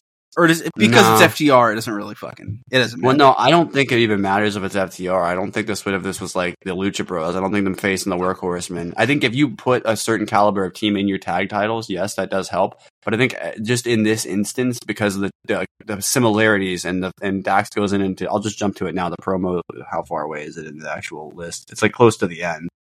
It's like after the Eddie Kingston, between Eddie Kingston and the incredible Danielson package, right? There's an FTR quick promo backstage where they were like, yeah, we've known about this team for 15 years. So I think that's more what motivates this, is that they wanted to have this match anyway. Okay. And maybe they saw that they were facing lower tier talent, like you're saying, in storyline, and they're like, now I want to take an opportunity because we know they're not doing anything right now. Okay. And we have these similarities. I don't know. It's possible. I don't really know. But back to the Keith Lee thing. The big thing coming out of that is he was challenged by Shane Taylor, who still had Lee with him. So that's obviously a thing. And so we have a potential challenge there. There's history there. That should be really interesting. Your thoughts on Shane Taylor versus Keith Lee? That's money. And I anytime we get more Keith Lee matches, I'm a happy guy. Agreed. And then when we get more Shane Taylor, it makes me really excited because he does good stuff. We have John Silver taking on Anthony Bowens here. We had a bullshit chance when Daddy Ass and Platinum Max were sent packing. They should have read the contract. Apparently, the Dark Order have started to. Not only is Evil Uno an AR specialist, but apparently he's also a lawyer. So the contract law is on the side of the Dark Order. These two are both good, so I think this crowd kind of stuck with this. It was a good match. It wasn't like spectacular. It was just fun though. Anthony Bowens is pretty good, and he gets opportunities to show that every now and then. So I'm glad. Maybe do you think there'll be a chance one day that we will see Platinum Max and Anthony Bowens go separate ways as single stars? Because I think they could both make it individually. One day, yes. I feel like Bowens is a strong enough promo. Yeah, he doesn't need Max. I feel like it's not going to be anytime soon. We'll get shockers like get by as a gimmick wrestler on his rapping and just lose to everybody as a rapper. Kind of like how, I don't think he would need to win. I think he'd just roast the fuck out of everybody as a heel constantly, and he'd be super over. You know what I mean? Like, yeah. So more than likely could happen. Hopefully not anytime soon though. Yeah, no, I like them together for right now. Make it way after the point where talk about a team that's always booked and busy, even when they weren't champions. Correct. I think that you could spread that even further is what I'm saying. Like if this works out the way in my head that it will, Daddy Ass retires, they go as a tag team for a little bit, just a while, maybe in just the main tag division now that their trio's gone, right? And they maybe win the titles again, and then they lose them after maybe a decently long run with the titles, and then they're like, you know what, we've done really good stuff together, but now, and then the logic in the booking is that you're going to be able to spread the star power that you've gotten on both of these two that you had from the trio that was built up by the two of them in the first place because of the gimmick and how everybody was getting behind them organically. And then they won the titles, that you then take that and spread that to other people in two halves that have hopefully the same amount of impact on other people's careers. Hopefully. Yep. That's the idea. Yeah. Claudio Castagnoli was backstage, and he caught a really good promo here. Oh, man. He gave us a lot to chew on before the Arthur Ashe match with Claudio, which, did I skip over an Eddie promo at some point? I feel like I did. I think you meant to say Eddie. Oh, you know what? Let me read here. No, wait, hold on. Let me go to do I have my notes backwards? It might be backwards. Hold on, yeah, because this is when Eddie came out. Had his little promo backstage. Hold on, let me see. I think I might have my notes backwards here. Yep. John Silver, Anthony Bowens. Oh yeah, okay. Eddie Keggs. Yeah, I think I just have. Yeah. Eddie Kingston. You're right. This is the Incredible Eddie promo. My bad. Yeah, I think I just have my segments backwards in my head. Yeah. He was talking about the history between him and Eddie and how everybody knows what it is that Eddie refused to do, he refused to do business with Eddie back in the day, and how they have beef now because of that, because he went off to the WWE and all that.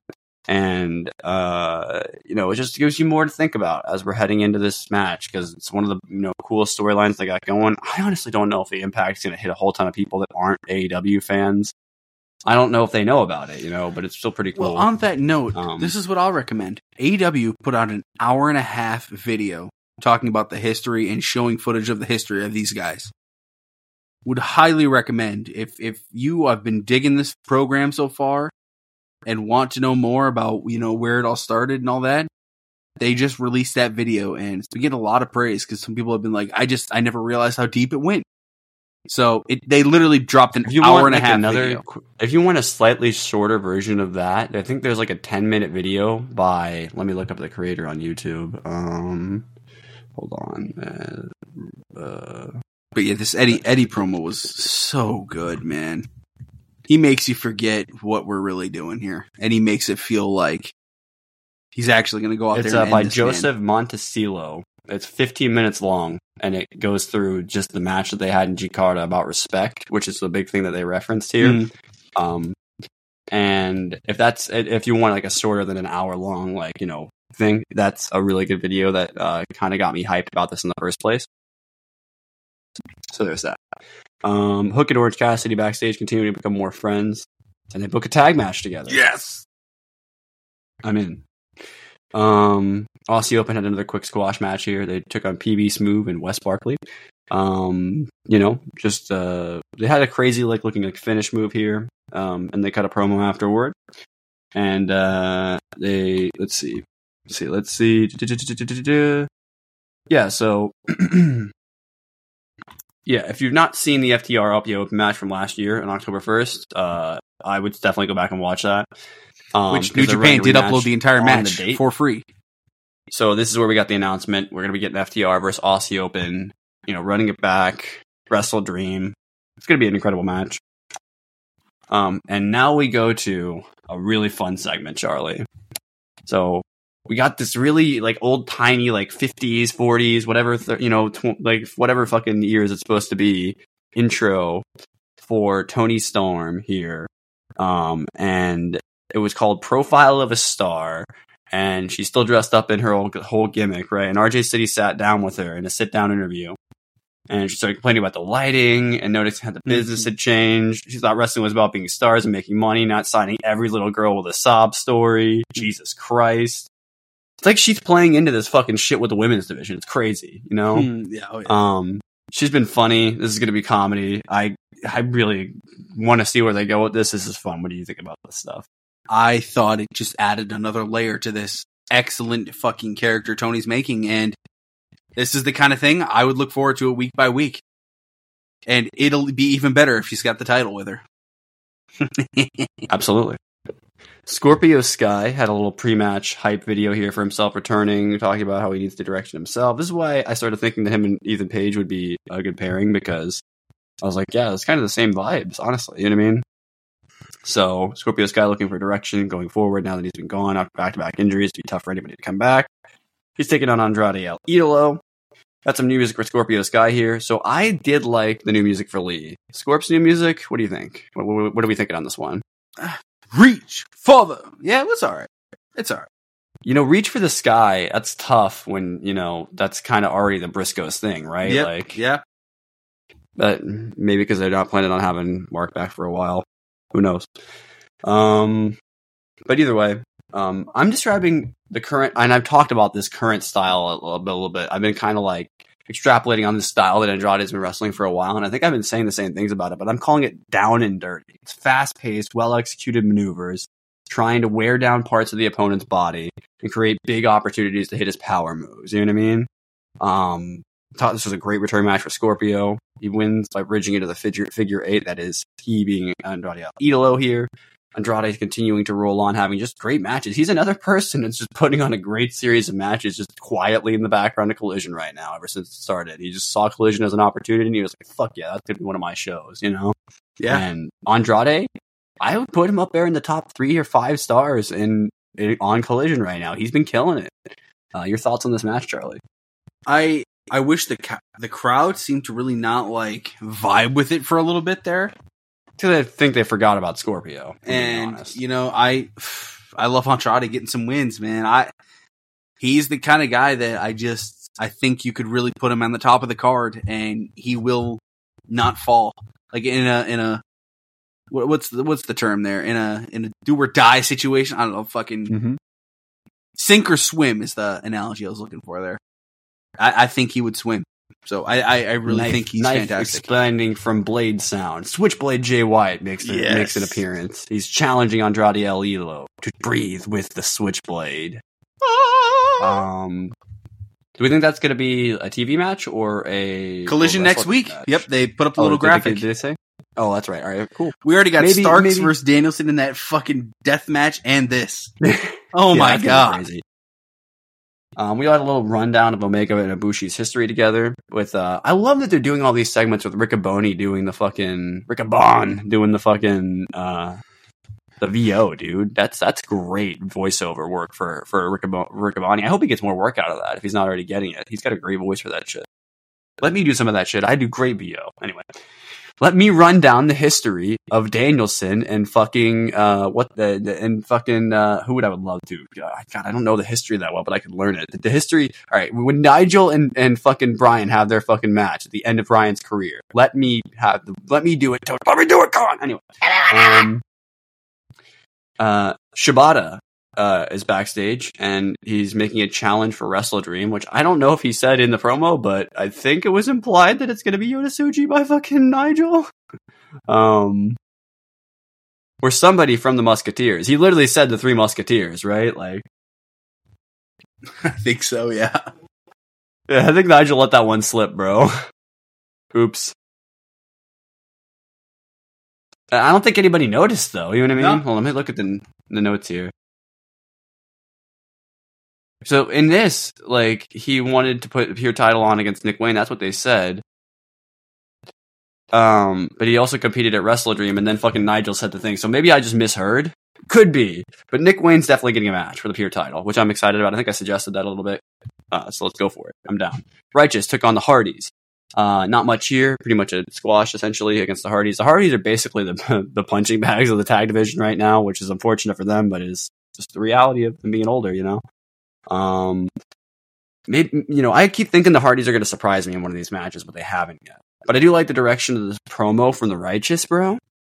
And the fact that they're going to maybe challenge for the tag titles as well, which maybe like suggests that they're not going to be that, you know, that the challengers, like the Kingdom, aren't going to win them, which I didn't think they were going to anyway. But obviously that suggests that maybe this title reign's going to go a little bit of distance.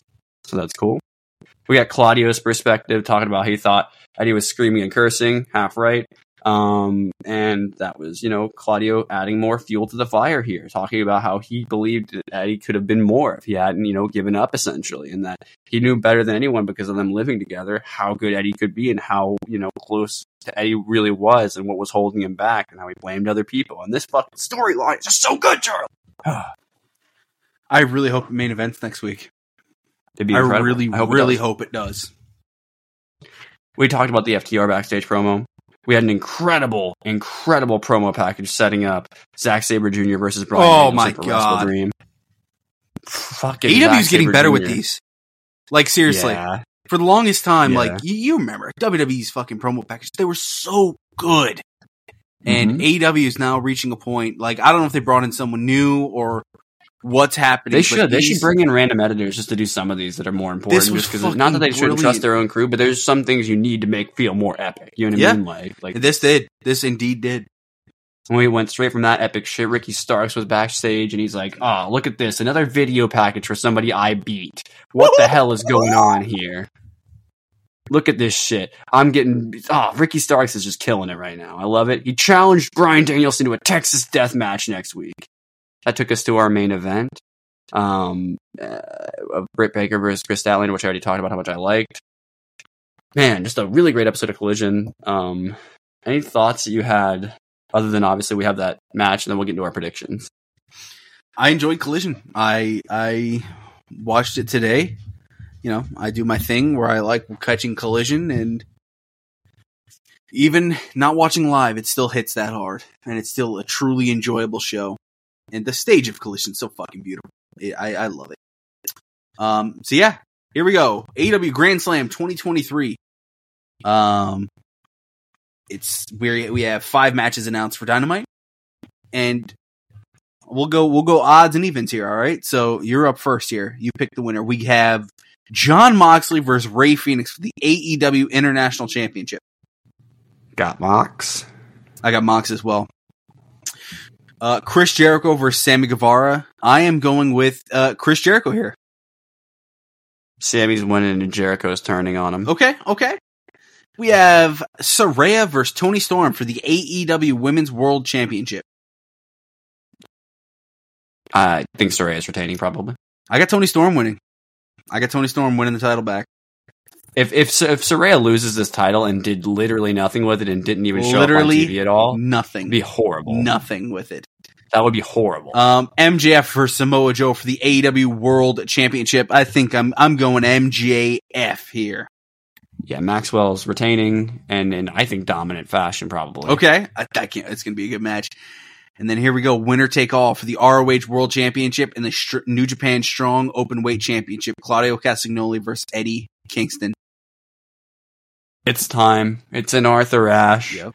Eddie Kingston has been on this path of redemption ever since he quit AEW. It is time in Arthur Ashe Stadium for Eddie Kingston to become a double world champion. Fuck yes. I'm all in. I'm with you. Eddie Kingston, let's go. We predicted this last year. When CM Punk won the title in like the fucking summer of last year. We predicted that this would be a great finale for this. Would be at this pay-per-view. I'm okay with him winning these. I think I'm in. Eddie Kingston as our front man for Ring of Honor is going to be beautiful. Christian Cage and Luchasaurus versus Darby Allin and Sting. I am going Darby Allin and Sting. I'm just trying to think if anybody is representative of that grind, that style, and that ability to wrestle. That is what Ring of Honor represents. That's not Claudio. It's got to be Eddie. Yeah, has to be. What do you got in the Cage and Lucha versus Darby and Sting? They'll probably cheat and win, right? The heels. Good. It is Sting at Arthur Ashe. That was my thought process. It could be a big Sting win. Who do you got? I think I'm going to. I got Sting and Darby Allin. It's hard to bet against Christian Cage right now. It is hard, but I got Sting and Darby Allin all day. And then we have the Mogul Embassy versus the Elite, the Matt Jackson, Nick Jackson, Get those and Hangman Adam Page. Them, please. You going with the Elite? Yeah, they should. Dude, hell yeah. I mean, I this is definitely their biggest challenge yet. Give me the Elite, man. Fuck it. If we start seeing the Young Bucks pop up on fucking Ring of Honor, count me in. And then we talked about last week. You're going to have to start making some difficult decisions. It's not a difficult decision if you're sending stars to a smaller brand to try and make that brand bigger. But is that what the Young Bucks and him are going to want to do? Probably not. But hey, man, I could see them being like, hey, but we could help elevate some stars down here for a bit at least. Yeah. There's a lot of people probably in there that the Young Bucks haven't had a chance of tangling with. So imagine, Charlie, you build up this Willie Mack and infantry team and they defeat the Elite. Dude, money. Yes. And then the Acclaim to Billy Gunn versus Dark Order. I got the Acclaim to Billy Gunn. Yes, agreed. All right. And that's our Grand Slam predictions. So, thanks to everyone for sticking around for the show. Hope you enjoyed the state of the address, State of the Union. No, State of the Women's Division. And we'll be back next week where we're talking some Grand Slam. We're going to be talking Jay White versus Andrade, Danielson versus fucking Starks. there's actually pretty high odds that our favorites don't even come from Grand Slam. They come from this fucking badass episode of Collision. It's possible. It's possible. Again, twitch.tv/the Duke of Derps, at Bane Duke, at Charlie with an X instead of an A. We are Twitter at Eat Sleep Elite. By the way, we ran a poll this week. And thank you. Oh yeah, we forgot to mention. Thank you to everyone who participated. Where I simply asked, who do you think will be the next AEW World Champion? I put the names Samoa Joe, Adam Cole, Swerve Strickland, and other. Comment who. Swerve Strickland wins the poll with 36%. Adam Cole, 27%, Samoa Joe, 22%, and other was 15%. So you might be wondering, who was other? We had EGM, who he commented Wardlow, and he gave some good reasonings why. So if you're interested in that. We had a lot of people commenting Swerve, and they're just so excited because it could be Swerve. And then we even had some Danhausen in the comments. So Championhausen. It's nice to know that people still believe in Wardlow, because I guarantee you there are selective people that still do believe him. Where's the Wardlow? Where's the Wardlow? You know what Wardlow's doing? He's taking us home. Thank you very much for checking out the show, and we'll see you guys next week. And if it doesn't fucking play!